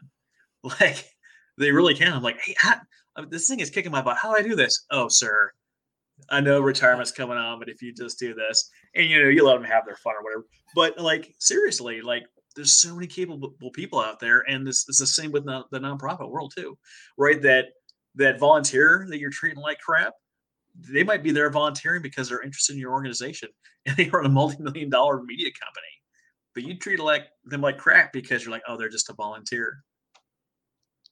Well, what did you just do? you completely sever that relationship, and someone that was going to come in and possibly revolutionize what you're doing, and you have no idea what kind of knowledge, skills, abilities they have outside of them wearing a volunteer T-shirt for the weekend. You don't know anything about them, and you treat them like dirt for no reason. Same thing in the military. Like I'm an 03 lieutenant in the Navy, right? People that don't know me or know who I am or my background, and depending on the lighting, I don't know if there's good lighting today. I don't look too terribly old. I've got a full head of hair. Not picking on Keith at all, but these luscious locks, these luscious locks make me look young. So I was sitting down in the AT shop, the avionic technician shop, and my buddy that I had come up in the Navy with, he was the chief in that office now, and I'm the lieutenant. And I go in for the lunch, and some of the young bucks, some of the enlisted guys are kind of giving me a hard time about, oh, you don't know anything about the Navy, you're brand new, and I'm like, okay, I'm gonna let this guy talk. Like I'm gonna let this guy say whatever he wants to say. And he started, running his mouth a little bit. And my friend, my chief buddy in the back, heard he jumped out of the room. He's like, "Sir, how's everything going out here?" I was like, "It's going great. Did you want me to handle this?" And he's like, "No, sir. No, I got this taken care of." And I left. And right when the door shut, I heard my friend, kind of going ape on him a little bit. And he told me like, I can't believe that guy was talking to you that way and this and that. I'm like, don't worry, I've got the best follow-up for tomorrow. So he's sitting in there and I go back in and the same young guy was in there and he's like, "Sir, I'm so sorry. I can't believe I said those things to you. Had I known about your experience." I'm like, "Oh, so it's okay to just treat other junior officers like dirt then for no reason?" And he's like, he had no idea what to say. And I was just kind of messing with him a little bit, but you don't know what people's background is. You don't know where people come from. And someone like me, an unassuming, average looking white guy, you have no idea the things that I've been to unless you know me. You see me in a military uniform as a LT, it doesn't look too terribly old. You have no idea the knowledge and experience that I have. And I'm not talking about me, but I'm talking about anybody. We've had people that were working for me, young enlisted people coming up when I was already commissioned. She joined the Navy after already having a master's in forensic psychology. Like, this isn't just seem like a logical career move, but hey, everyone's got their reasons for doing what they do, right? Yeah. A young air crewman, and she came in there, just crushed everything. Everything she did crushed. She went from an E4 to a chief in E7 for those of you non-Navy types, E4 to senior enlisted, and like your 6 or 7 year mark. Just crushing life, very professional, leadership oriented, takes care of everything, wonderful person. But you can't just look at their rank. You can't just look at their volunteer shirt. You can't just look at the new guy in the office and assign they don't know nothing sticker to them. Yeah. Hey, what do you think about doing this for the runoff for this event right here? Oh, what do you know? Well, actually, I've been a civil engineer for 10 years, and this is my bag, and it's exactly what I do. You just treated them like they don't matter for no reason. You don't know what their experience is, or they can end up. Well, I think in many cases your volunteers are your donors as well. They may not be the big donors, but every $20 helps. We say it in Honor Flight. We go to events. We raise $25. We're happy because it's $25 we didn't have when we started a couple hours before that, and it all adds up. So absolutely, you alienate experience, connections, fundraising. And those people who have those connections or a broad audience are going to say, "I got treated like shit. Don't go volunteer." You're just telling them exactly how you deserve to be treated. It's no different than going in and screaming at the waiter at the restaurant. It's no different than any of that stuff. Yeah, isn't it what they say? You catch more flies with honey. Something like you that. Do. You do. You do. You also catch bigger waistbands with honey. That's true. Yeah. Any kind of sweet. Didn't Pooh get stuck like in the rabbit hole? Like, oh, something like that. He was always having some issues. He was. Haven't seen those for a while. My kids are a little too old now. Oh, you're never too old for Winnie the Pooh. Yeah, I don't know about that. I don't. It's not the top of my movie watching or film watching list. Let's put it that way. Oh, what is that top of your film watching list? You a Marvel guy? Actually, ironically, growing up, I was not a superhero guy at all. I did No, not care okay. about superhero films at all until I had Yeah. kids and they started Mhm. getting into it. And yeah, I'll watch just about anything Marvel, DC. My The son superhero does stuff is not cool. give a rip. Neither of my kids care at all about superheroes of any variety. My kids care about they care about anything that's superhero or Yeah, whatever. yeah, Right yeah. now they're into ninjas. My oldest wants to be Samurai Ninja. You remember those like the 3 ninja movies like in the 90s? And you're like, oh 3. yeah. No. Like weren't the The kids Karate like Kid? there were the 3 no, the kid, like the name of the movie was like the 3 ninjas. No, I Maybe I don't got the recall name. that off the top of my head. Maybe I got the name of the movie wrong, but you like think you go back and watch some of these movies like from the 90s and you're watching, you're like, oh, like I liked that It's movie. terrible. Like, oh, God, this is so awful. I had a guy when I was in the Air Force. He was one of our NCOs, and he was like huge into like kung fu movie. And I'm just like, dude, I can't sit there and watch it, man. The lips aren't synced up.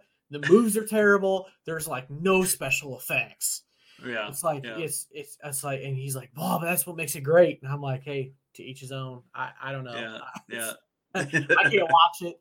I was watching the show the other day. I can't remember what it was, and it was supposed to be something really good. And I was like, "Man, the acting is terrible in this." Mhm. And it was a military film, so I'm sure you're just like me and every other vet that's out there. Yeah. You spot those inconsistencies. Like that's not the right uniform for the period. They didn't use those weapons. They didn't have ACOGs on those in Vietnam. They didn't My have wife this. They didn't have that. loves watching military movies with me. I get so mad. I turned this movie off in like 20 minutes. Like I can't watch this. My wife's like, "It didn't seem that bad," and I'm like, "They had a 50-year-old man acting like a man in Vietnam." I'm like, it's so out of place. Like you should have recast that to somebody else. It's terrible. But anyway, we get going on movies forever. So this one might be one of the ones that stump you. Is there any nonprofits out there that you're seeing that have a ton of potential, but just haven't achieved that notoriety, that level that they really need to, that potential that they could be? There's tons. And the reason I say that is I talk to you about 2 of those a day that have the potential, but they've got no team, no support, no time, no plan, no budget, no nothing. They have a big heart, and that's it. They don't know how to run a nonprofit. They don't know how to run a business, and they don't know why they don't have any help. I talk to these. This is the reason I want people to do all the pre-work to see what's going on in their community, because they just said, "I'm starting this thing and I'm going." And some of those work out, but the vast majority of those don't, because they have never created the plan, the system, got the knowledge. You don't have the budget? Fine. Listen to the Nonprofit Architect podcast. I'm everywhere. I'm the first like 33 results in Google. Nonprofit Architect podcast. I'm on there. Okay. Get the free information. You don't like my podcast? You don't like the way I do it? Fine. Go to my website. There's a little tab that says the Nonprofit Podcast Network. We got 6 shows on there, 6 different nonprofit podcasts. Listen to my buddy Patrick Kirby or Jamila Kemp. Let them speak into your life about what it is that you want to do. Find someone that you can watch. There's a reason there's more than one late night host. You know, you might like one and might not like the other. That's fine. I'm not everyone's cup of tea. Yeah, I was always a Leno guy, not a Letterman guy. You know? Yeah, I was always a Letterman guy. I was like, Leno, what's with the chin? I don't get it. They like the cars though. But everyone's got their thing, and that's fine. You want to listen to me? Fine. Listen to somebody. Figure out who is your person. Listen to that person. Take advice and start taking action. Because it doesn't matter how many podcasts you listen to, how many audiobooks you read, how many courses you take at the university, if you never take action. Yeah, Travis, I know you said I need to cultivate these donors and do something like, or actually as credit card processing so I can get monthly recurring donations, but I feel weird doing it. Great. It does nothing. You know what you want to do, what you need to do to make something move for you, and you don't do it, might as well have not ever learned it in the first place. Oh, I know how to read, but I don't spend any of my time reading. I don't like downloading 30 years of expert knowledge, over a weekend and learn how to do something like Alan Stein Jr.'s Raise Your Game and learn how to lead. I don't have time for that. Well, you might as well not know how to read. What's the advantage of having the skill if you don't read? And you're like, well, I don't read as much as I should, but I do listen to a ton of audiobooks, but that's great, right? I listened to 60 audiobooks in 2019, 60 books, just nuts. But if I never took action on any of that stuff, I might as well have read nothing, because it didn't matter that I knew how to be a better leader if I didn't go be a better leader. It doesn't matter if I know what to do at the gym if I don't ever go to the gym. It doesn't matter that I know how to eat right if I never get the things I need to eat. It doesn't matter if I know how to treat my family right if I treat them like trash. It doesn't matter that I know I shouldn't go out gambling if I go. Whatever your thing is, it doesn't matter what you know. It matters what you do. I learned in a cartoon growing up that knowing is only half the battle. I am drawing a blank. What cartoon that is now? G.I. Joe. G.I. Joe. Oh my okay, goodness! right. Knowing is half the battle. G.I. Joe. I knew it on the top of my head, but I'm just like, why am I brain dumping this, man? I've heard that. Like, that's terrible. Knowing is half the battle. The other half is violence if you're in battle, or the other half is action if you're not in battle. You have to take action. Don't mix those up. Don't mix those up. Yeah. Don't do violence if you're not in battle. But if you don't take action, it doesn't matter what it is that you do. There's someone in our group that we know that we might see tomorrow that knows all the things they need to do, but are not taking action. And they're stuck and they don't know why. And the answer is they're not taking action. But the people that are out there, if you listen to any of the gurus, right? Tony Robbins is like massive action. The only way this works is with massive action. You have to actually do the thing, right? I cared about the community. I wanted to do something good. But if I didn't show up to that meeting, if I didn't take any action, it didn't matter that I knew I wanted to help the community, right? Oh, I want to start a podcast. Great. Start a podcast. Well, I'm not really. It doesn't matter that you want to start a podcast if you never start a podcast. Well, I'm not sure what to do. Well, I've got a great podcast guide for you. You can pick up for 27 bucks. But figure out, you're going to learn as you go. You're going to start some of this stuff. The same with the nonprofit stuff. Like, Travis, you got me scared about all the things you say you have to do. I just want your eyes open when you're walking into it, because there is a ton to do. But knowing there's a ton to do and you still want to start. Ask the question. Ask me. Find someone else in the network. Ask them what it is to do, how it is to start, and how to get moving. That's fine. Get going. And you can learn as you go, and that's fine too. Oh, I want to go to college, but I can't afford it. BS. There's a dozen free schools in America. You can join the military. They'll pay for it. You're a low-income family. All the Ivy League schools will cover your tuition free. They don't need your stinking money anyway. Well, I'm over in Europe. Organizations that would give you a loan. But yeah, no, even without loans. Oh yeah, totally. ROTC scholarships. There's $400 million of unused scholarship money every year in America. Well, Travis, I just don't qualify for scholarships. Really? Have you downloaded an app like Scholly, FastWeb, or Scholarship.net and put in your demographics and see how many scholarships you qualify for? Because as a 36-year-old white guy a couple of years ago, I qualified for 88 scholarships as a random white dude. Put in your demographics, see what you can. Apply for that stuff. See what's out there. Get a job at Lowe's, Home Depot, Boeing, Lockheed, any of the aviation companies, Starbucks, McDonald's, or any other employer like the military that pays for college for you. They pay for college. Go into these universities, ask them about their unpublished scholarships they have available, and find it out. We had a gal here that I connected with, a friend of mine, and they care about putting head of family single moms through college. She got a full ride to Oklahoma City University. They paid for everything for her EMT. She says, I want to be a paramedic. They paid for all that too. And if she wants to come back and do nursing school, they'll pay for that too. But it never would have happened unless she asked the question. Oh, you don't understand, Travis. I work 60 hours a week and I got a 45-minute commute and I just don't have time to do anything. Great. Put on a podcast, put on a YouTube, download audiobooks, get one of those free library apps that you can check out audiobooks for free, or search the audiobook on YouTube and let them talk you through it for free and listen to it during your commute to and from work.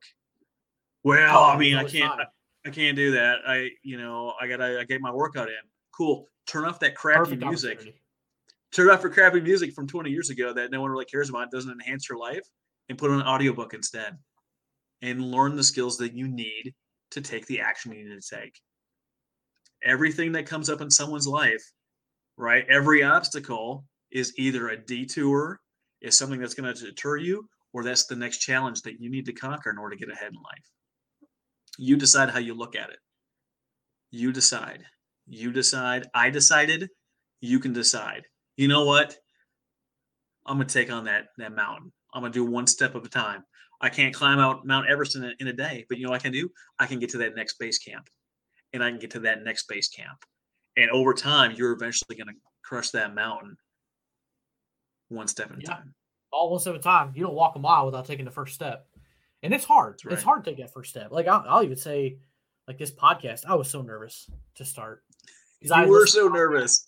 I was incredibly nervous. I was like, what if nobody listened? What if this? How do I do this? How do I do that? Because I really didn't know much of anything in the beginning and see so much growth. You just got to take that first step and realize if you're going to do something creative like a podcast, I don't even know where I learned this, but I had heard it somewhere. Maybe it was on another podcast because I would do the same thing. Probably from me. Anywhere I was going, it could have been anywhere I was going. I was listening to a podcast. If I was sitting at driving to an appointment, if I knew it was half an hour, I was putting on a half-hour podcast or an hour podcast. I'll listen to half of it there, half of it on the way back, whatever. Or if I was sitting at the junior college when I was taking classes there before I went to University of Illinois at Springfield, where I'm at now, I was spending so much time up in the help lab, and I'd be studying on stuff. I'd just be kind of listening, or in between class, 15 minutes before class, because if you're not 15 minutes early, you're late, right? And so I'd be sitting there at outside that classroom 15 minutes before, throw in an earbud, and sit there and listen. And I didn't realize until this last year how much time I was using to listen to podcasts, and how much less I've listened to in the last couple of years. It's chores around the house. It's walking through the grocery store. If you're at the age where the music you like growing up is now in the grocery store, you don't need to hear that music again. Put it in a podcast. You're waiting at the doctor's office. Whatever you're doing, running errands around town, working out, no extra time, things that you're doing basically on autopilot, where you could be investing in the greatest place for you to invest that always is going to pay off. And that's investing in that person you see in the mirror every day. It's even listening to audiobooks and stuff. I'll give a plug to Stephen and Lane, their book, The Humble Alpha. I don't read that much. You said earlier, you could read more. I'm the same way. I am not the kind of person that likes to kind of sit there and just read a book. I would prefer to listen to it. If I got half an hour or I'm just kind of messing around on the computer, let it play. And so it took me, I think, 3 days, something like that, in the evenings when there wasn't stuff that needed a lot of attention. I would just kind of sit here and just listen. And they even said something in the Warrior Council one day, hey, we'd love to be on your podcast. And I was like, hey, it's great, guys, but I honestly want to listen to it a second time. I need to digest that material and figure out an action plan that I've got to take on that so that I can really formulate the right questions and really know and understand, or else the questions I ask or the direction I go is just not going to be that valuable. Right. Because there's so much to it. There's so much to it. But the beautiful thing about podcasts, if you go back and listen to this show or you're thinking about it, Keith didn't do a lot of work in this thing. This interview right here, he asked a couple of questions. He put it on me, the guest, to come up with all the content, which is beautiful, right? If you're in a business, if you run a nonprofit, if you are a consultant or whatever, and you're not hosting your own show, I think you're doing it wrong. Because hosting a show like this, now Keith can go to something like Headliner, and he can take every question and answer. He can take a little great quote in here. He can take a little audio clip where I go on a diatribe and I let Keith talk for 15 minutes, where he can take that, and now he doesn't have to create content throughout the week. He can take a little chunk of all of these interviews that he does, and he can put it out Monday morning, Tuesday morning. He's got all of his content created. He just has to cut it up in a program like Headliner that's free. There's a paid version, right? But you can get by with a free version for a really long time. And if you host your stuff on Libsyn, Liberated Syndication, Libsyn.com, you can use their free Headliner down there. You pull up the episode you published, you take it, you cut it out, boom, you post it. Now you've got something to post on social media. So you don't have to figure out what you're going to post. Well, what I'm going to come up with Monday, I didn't really plan out my stuff. If you've got an episode that's coming up, you can put out previews, little snippets, little clips to help people get interested in what it is you're going to be talking about. There's a lot of different things you can do. And you're right. Like, there's not a whole lot of work, for people who might be interested in being on the show. I am always looking for guests. Like I said earlier, I'm kind of booked till June, but, I do a pre-show interview. Sometimes it's half an hour, sometimes it's an hour. I had somebody, we talked for 2 hours, but it was just, casual conversation and just to get to know the person and kind of formulate some questions, right? Because I want it to be valuable and have information that veterans, or military members can use and create an actionable plan and go do something, right? Yeah. Or else it's just us talking and there's not any content or value there. Right. So we got to formulate some good questions. That's really it. Formulate the questions, come up with a title, a little bit of the creative stuff behind the scenes, and very basically, that's all you got to do. A little bit of research on the person, come up with a website, a little bit of story, and if you're doing it live like this, you're spending like people are like, oh, I don't know how to edit, I don't know how to do the back end stuff. Pull the Bill O'Reilly, screw it, we're doing it live. Do the show live, go back, download the clip, cut out the pieces for yourself. You don't spend any time editing the show and making the sound all right and getting all that back end stuff. If you've got the right equipment, the right headset, mic, and mixer, you're going to sound great. You're going to sound professional. And that's all that really matters.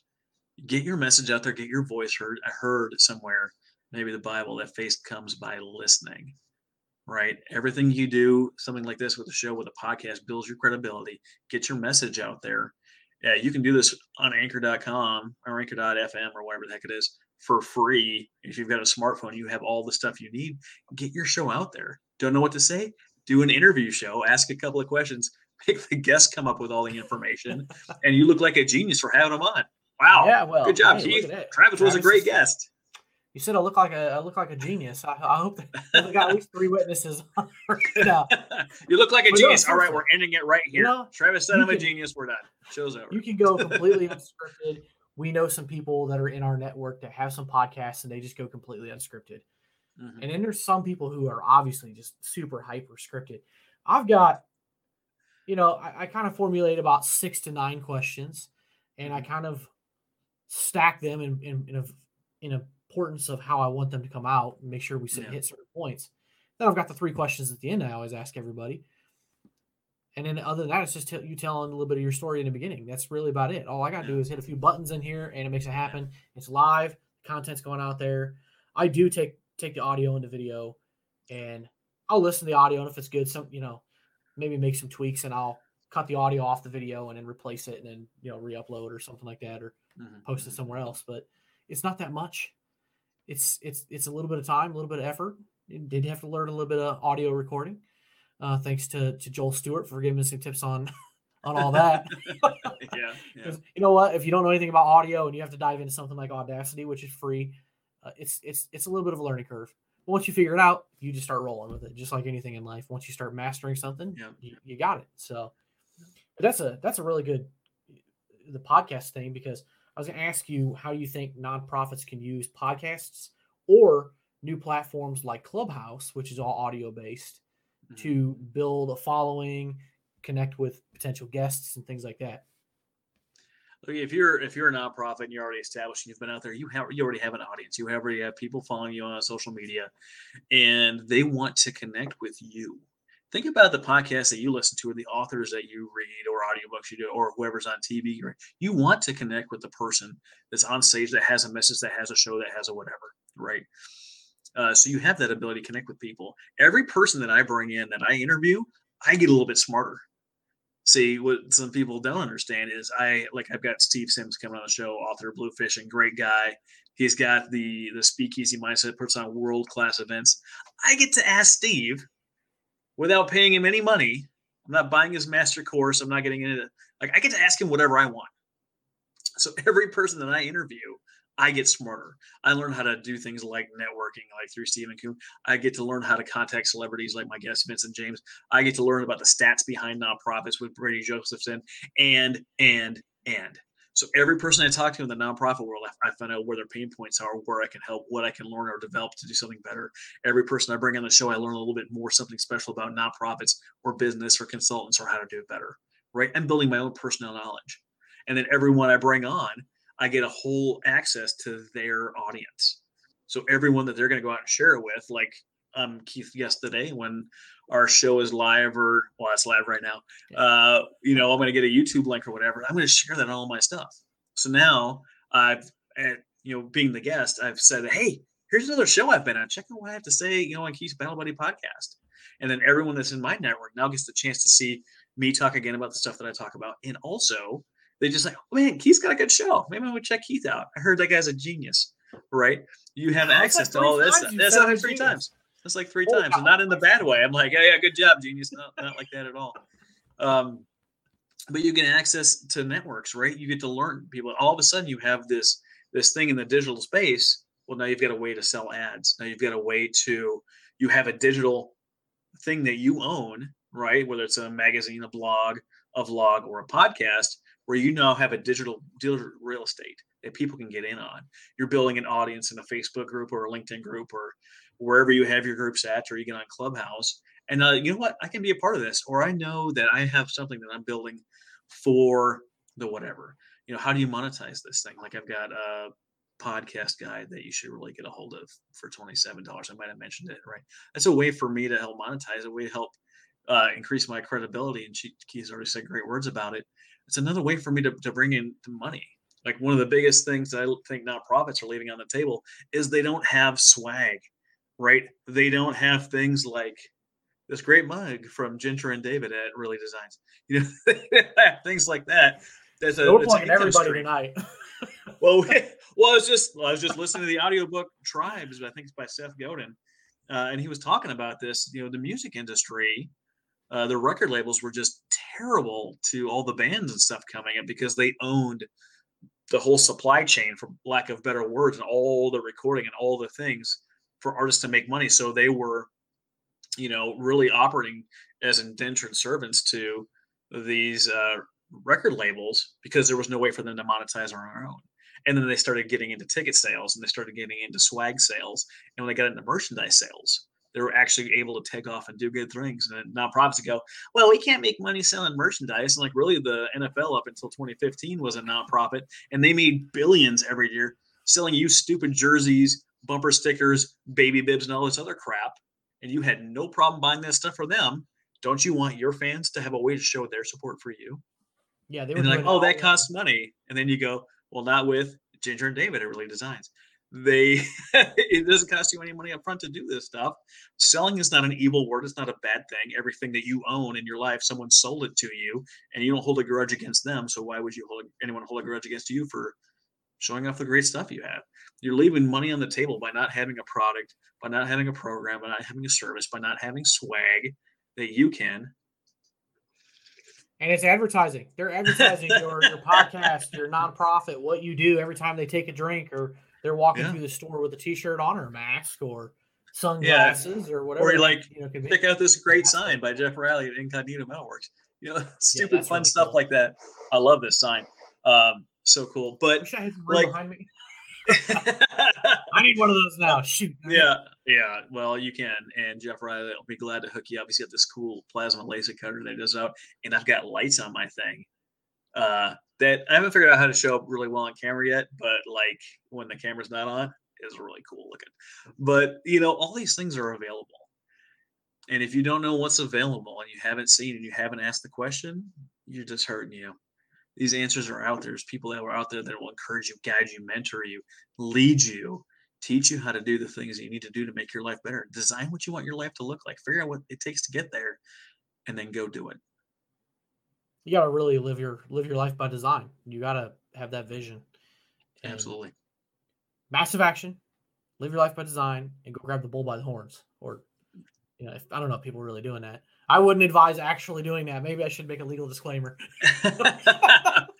Well, on the weekend, I like to buy a ticket to go watch someone else grab the bull by the horns, because then I'm not in danger and they are. Yeah. No, see, that wouldn't be too bad. I would, if you're crazy enough to actually do that. I would not. I grew up in the country. I would not grab a bull by the horns. Well, we're coming up on like an hour 45 here. Yeah. And you haven't asked me your same 3 questions you asked everybody else, apparently. It's exactly what I was going to get into. Yeah, it's time, Keith. We got to go. I got stuff to do. I got dinner to eat. Yeah, you know what? Me too. I got Big Bang Theory to watch. I'm done with my masters. Now I can take it easy. Catch up on all that Netflix queue, right? So, first question.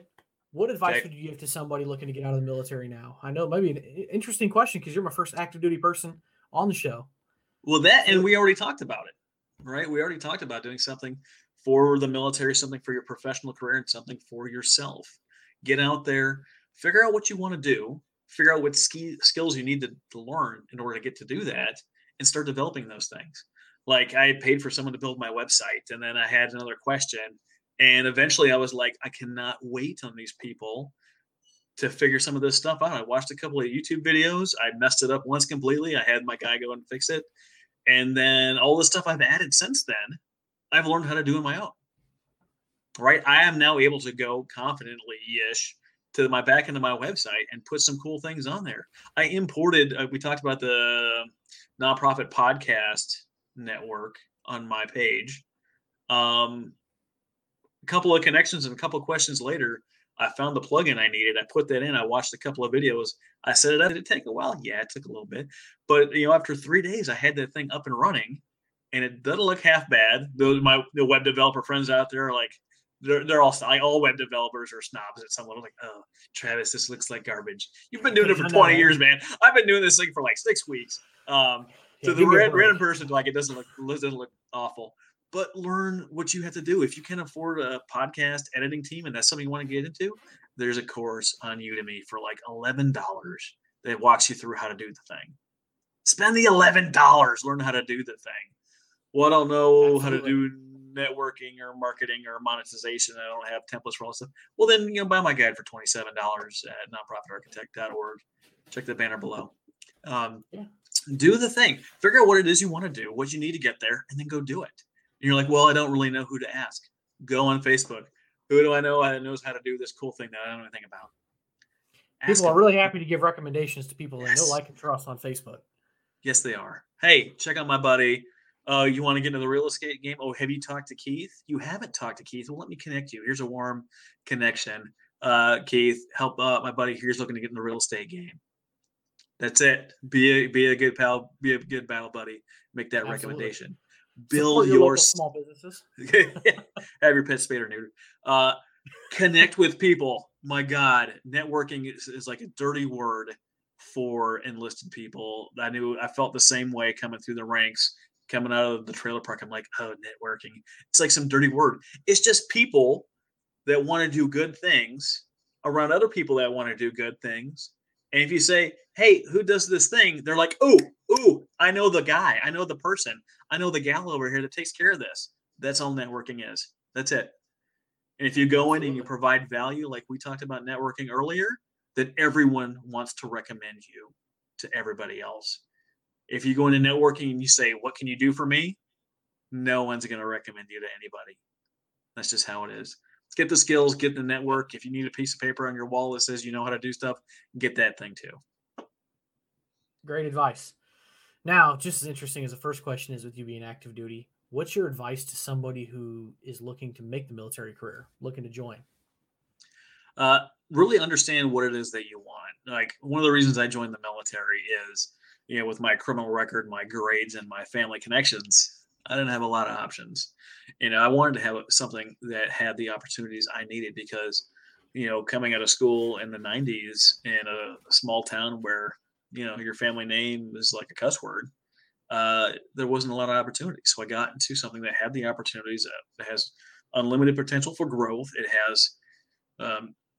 has money for college. I've got a paid for bachelor's and now a paid for master's thanks to the military. It was free $99, which is consequently my favorite price. Yeah, if it's free, it's for me. It's hard to pass up, but figure out what kind of career you might be interested in. You're like, oh, military, and you immediately picture something like Full Metal Jacket, or you picture something like Apocalypse Now. That is not what the military is anymore. If you want to go play soldier, you can. You can join the Army, the Marine Corps, and you can be a grunt. If you're looking to get into some kind of technical, I've been in aviation my whole career. I worked on ejection seats for a few years. I got into bigger airliners, and now I fly for a living. You can do that. Go get a ROTC scholarship. Go to college. Let them pay for your college up front, and then go to pilot school. All right, go to Pensacola and hang out for a couple of years. Get your pilot wings, and then let them pay you to fly all over the world. Why not? Oh, yeah. Space Force. Oh, you want to be a drone pilot? I know drone pilots right now in the Air Force are getting a $250,000 signing bonus. It's 100% to 01, 2, 3, and 4, and 95% to 05. You're guaranteed, dang, you're guaranteed to make 05 and retire as, Lieutenant Colonel, if you want to. and you get to be a drone pilot. You're on the cutting edge of technology. Well, so I want to say it's $450,000 bonus to be a jet pilot a fighter pilot in the Air Force right now. If I didn't have a criminal record, I'd be in the Air Force. That's just how it is. Wow. Yeah. That's big money. You want to do something, a skill that's transferable, go get into the intelligence world. Go do 1 tour and then get hired on at the DIA or the FBI or the DEA or any of the other 3-letter agencies out there that you go work in an office and you're never really in harm's way. There's tons of ways to do this thing. I've spent my almost 21 years in the Navy. I spent 21 days at sea, and that's just how it worked out for me. You get on an airplane that's too big for the ship. You don't go to the ship very often. Yeah. That sounds like a win-win. Yeah. Yeah. Ship life does not seem like something that would have appealed to me. That's for sure. There's a lot of people that love it. I had a family early. All right. If you are unencumbered by those things, go get on a ship, right? There's nothing going on at home. If you've done it right, like your bills are on automatic, you've got no problems. If you've got no girlfriend and no dog, like you are on your own little world. The only thing that exists is that ship. There's no other problems out there. Family member gets sick or something crazy like that, but all of a sudden you haven't spent money in 6 weeks, yeah. And you go pull into Dubai. Guess what? You're going to have a good time. Yeah, you will. When I was stationed in Japan, and anytime the ships would come into Yokosuka, we avoided certain parts of Tokyo. Let's put it that way. We knew where the Navy guys were going to be. We were going to have some Navy money guys to spend. The worst. And, the worst. And they were going to stir up some shit. I'll be honest. I mean, so a lot of us Air Force guys would be like, "Oh, we're just going to hang out closer to base because we know there's a couple ships that came in, and we just don't want to get involved in any of that crap." And enjoy the opportunity. Set yourself up for your career. Don't say things like, "Oh, I don't want to get promoted," whatever. Promote me, and then I'll figure out how to do the job once I get paid more. Like, if you've got good leaders, they're going to prepare you for that. Yeah, you're going to be prepared. You're going to step. You're never going to feel prepared. You're never going to feel Not prepared. Completely. You never have will, some of the skills, right? Yeah, you got some. Yeah, you got some skills. But if you have a good team, if you have a good team around you and you have good leadership, you're fine. They're not going to let you fail. Yeah. That's a big if. I will say it's a big if. I mean, you do what people like people in the civilian world have different than people in the military world is I can go in and I can break a $10 million part and they just order a new one and no big deal. It might be a big deal, but no one's getting fired. It's like they're sending me home, right? They spent millions of dollars training me. They're not sending me home, right? Way too much money invested in you. Yeah. If you're young, like I went from graduating high school at 17 to having no real future. And a year later, I'm on an aircraft carrier launching F-18s off the John C. Stennis. You're on a multi-billion-dollar aircraft carrier launching $1 million airplanes. I think Baby Hornets like $44 million airplanes that you're in charge of. Like, where do you do that in the civilian world? Like, you don't. No, you just don't do that. It's not a thing. And now I fly on. Let's see how we do this here. I fly that bad boy, the E-6B Mercury, which is like almost $500 million nuclear command and control aircraft. What did you do? What did you get to do today? What was your office look like? I don't know. Yeah, yours. Yeah, you got to play with cooler stuff. I was security forces, so we just had to carry a gun and sit there and watch it and make sure somebody didn't do something stupid with it. Okay, if I can recommend anything, I recommend you do not be security forces. You don't get to roll around the cruiser and have fun with guns. You just don't. You're standing at the gate or the turnstile or whatever. You're standing guard. That is your entire life. Don't do security forces. Yeah, because Travis just said that he can ruin $1 million part and not get in trouble. I've seen people lose their entire careers over backing a police car or police truck into an aircraft. It was one strip club. Like, I've seen people get booted out of security forces for doing some things on flight lines. Don't join security forces. We were the last stop. We were the last stop. It was good and bad, just everything. Yeah. But you are the last stop. Even in tech schools, people get recycled from other jobs. They couldn't hack those jobs. Where do they put them before they kick them out? Security forces. Security forces. If nothing else, give them a gun. Let them stand at a gate. Check an ID. You could train. If you are security forces, if you're listening to this, and you're like, oh man, I messed up. Just don't be a jerk. Like, Yeah, don't just be that don't guy. be a jerk standing at the. No one cares that you're a jerk. Just don't be a jerk. Yeah, just don't All be right. a jerk. That's a good one. What else Last you got, question. Keith? Last question. Here we go. This is your opportunity to give a shout out to any organizations that you want to, that you think are doing a great job in the veteran space. Other than the 40 we just mentioned. Yeah, other than the 40 we've already mentioned, or if you just want to mention it again. What are we talking about? We talked about Jeff Riley at Incognito Metalworks. We talked about David Ginger at reallydesigns.biz. We talked about the Warrior Council, which is a Facebook group, $49 a month. Great people in there, geniuses like Keith. That's 4 times. You've got access to people that have $1 million empires, that are at every level of business, that are talking and learning, divulging the secrets of the trade behind the scenes, and some of our closest business friends and contacts in there that'll help you with doing anything. You've got people like Nick Valentine that's got like 7 businesses, operation and financial support. We mentioned Joel Stewart at the Veteran Franchise Initiative. If you want to know about franchises, you got to get in there and talk to Joel. You've got New York with the More Umbrella and a More Umbrella TV. She's got a TV show now, which is great. You've got access to lawyers like Andy Nelson to help you get your stuff trademarked. You got great tax people. I know we're in tax season. You got Brandon Cox. You've got people that do construction like Melinda Anfinger, and you've got wonderful people like Tammy Moses helping the Hoarding Solution out there. She's got her own podcast. New York has got her own podcast. I got a podcast. You got a podcast. Nick Valentine's got a podcast. The Southpaw Laser Concept guy's got a podcast. Yeah, he's got a podcast. Everyone's got the guy. He does this great stuff with this sweet leather work on hats. Get your logo on a hat. Check out with Southpaw's Tales from the Barstool or something like that. Yep, that's what it is. He's got a great show. Nights on Facebook. he's like, check out this this amazing thing, and we will spend 0 time talking about any of this professional knowledge. It's just a BS section. It's so great. You got there's just so many people. Right, there's endless people. Only guy in the world that makes Mesquite coffee. give Jose a shout out, man. Oh yeah, Jose with Mesquite coffee. See, it kills me because I'm not a coffee guy. I never have been. Coffee for me, coffee is icky, but I still love my Jose at Third Day Coffee Seguin. I guess he roasts it with mesquite, which I guess is some kind of fanciness. I don't know. I know what mesquite is, but coffee's kind of icky. But if you like icky coffee in mesquite, I don't know. I'm not trying to. As I'm saying it, I'm like, man, this really sounds bad. Yeah, no, this sounds bad. No, but it's really good coffee. Actually, I got some last week for the first time, and I was really, really surprised because I was like, oh man, mesquite coffee, like, But it was really good. It's great with bacon and eggs in the morning. I'm telling you. I'm a hot chocolate guy. I drink hot chocolate, water, or bourbon. That's me. That's what I drink. People are like, oh, you don't like coffee? Like, there's a chance this is bourbon. Like, what kind of chance? Don't smell it. Like, if you smell it, you'll know. If you smell it, you'll know.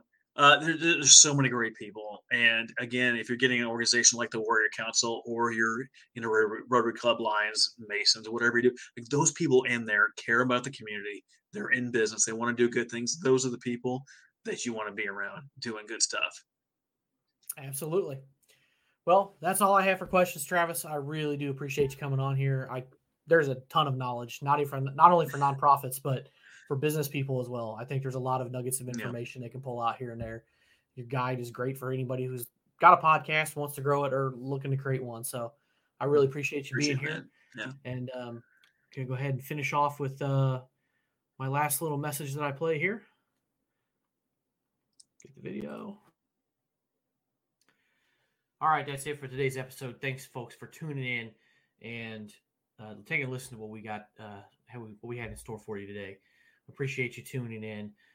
Real quick before we leave, don't forget to go check out BattleBuddyPodcast.net. That's our website. Trying to constantly provide as much content and valuable stuff there as possible, from financial things to VA to just other resources that I can provide. So go there, check it out. And if you have any ideas, reach out to us for other things we can add to the website. And don't forget to like and subscribe on YouTube, Facebook, Instagram. Go follow us on all those platforms so we can help get the message out. As you know, the goal here with this podcast is to help people, whether that's help people get a needle out of their arms and get themselves clean and back onto a productive path, or take the gun out of somebody's mouth, and help them deal with those demons and go on to live a better life. Or get somebody on a path to financial freedom, or just bettering their life as a whole, right? The goal is to help our fellow vets, and that's something we should all be striving for. So help me get the message out. Be my battle buddies and go do that for me. Last thing I've got here is for those who might be at the end of their rope and feel like there may not be another option other than to become a statistic today. And all I got to say to you is don't. I want to be your battle buddy. You got tons of other battle buddies out there. We love and appreciate you. We do not want to lose another brother or sister today. So down at the bottom of the screen, if you're watching, I've got the National Suicide Prevention Lifeline. That number is 1-800-273-8255. So make that phone call or contact a VA, contact your pastor. I don't care. Whoever that person or entity needs to be for you, make that phone call so you can be here with us tomorrow.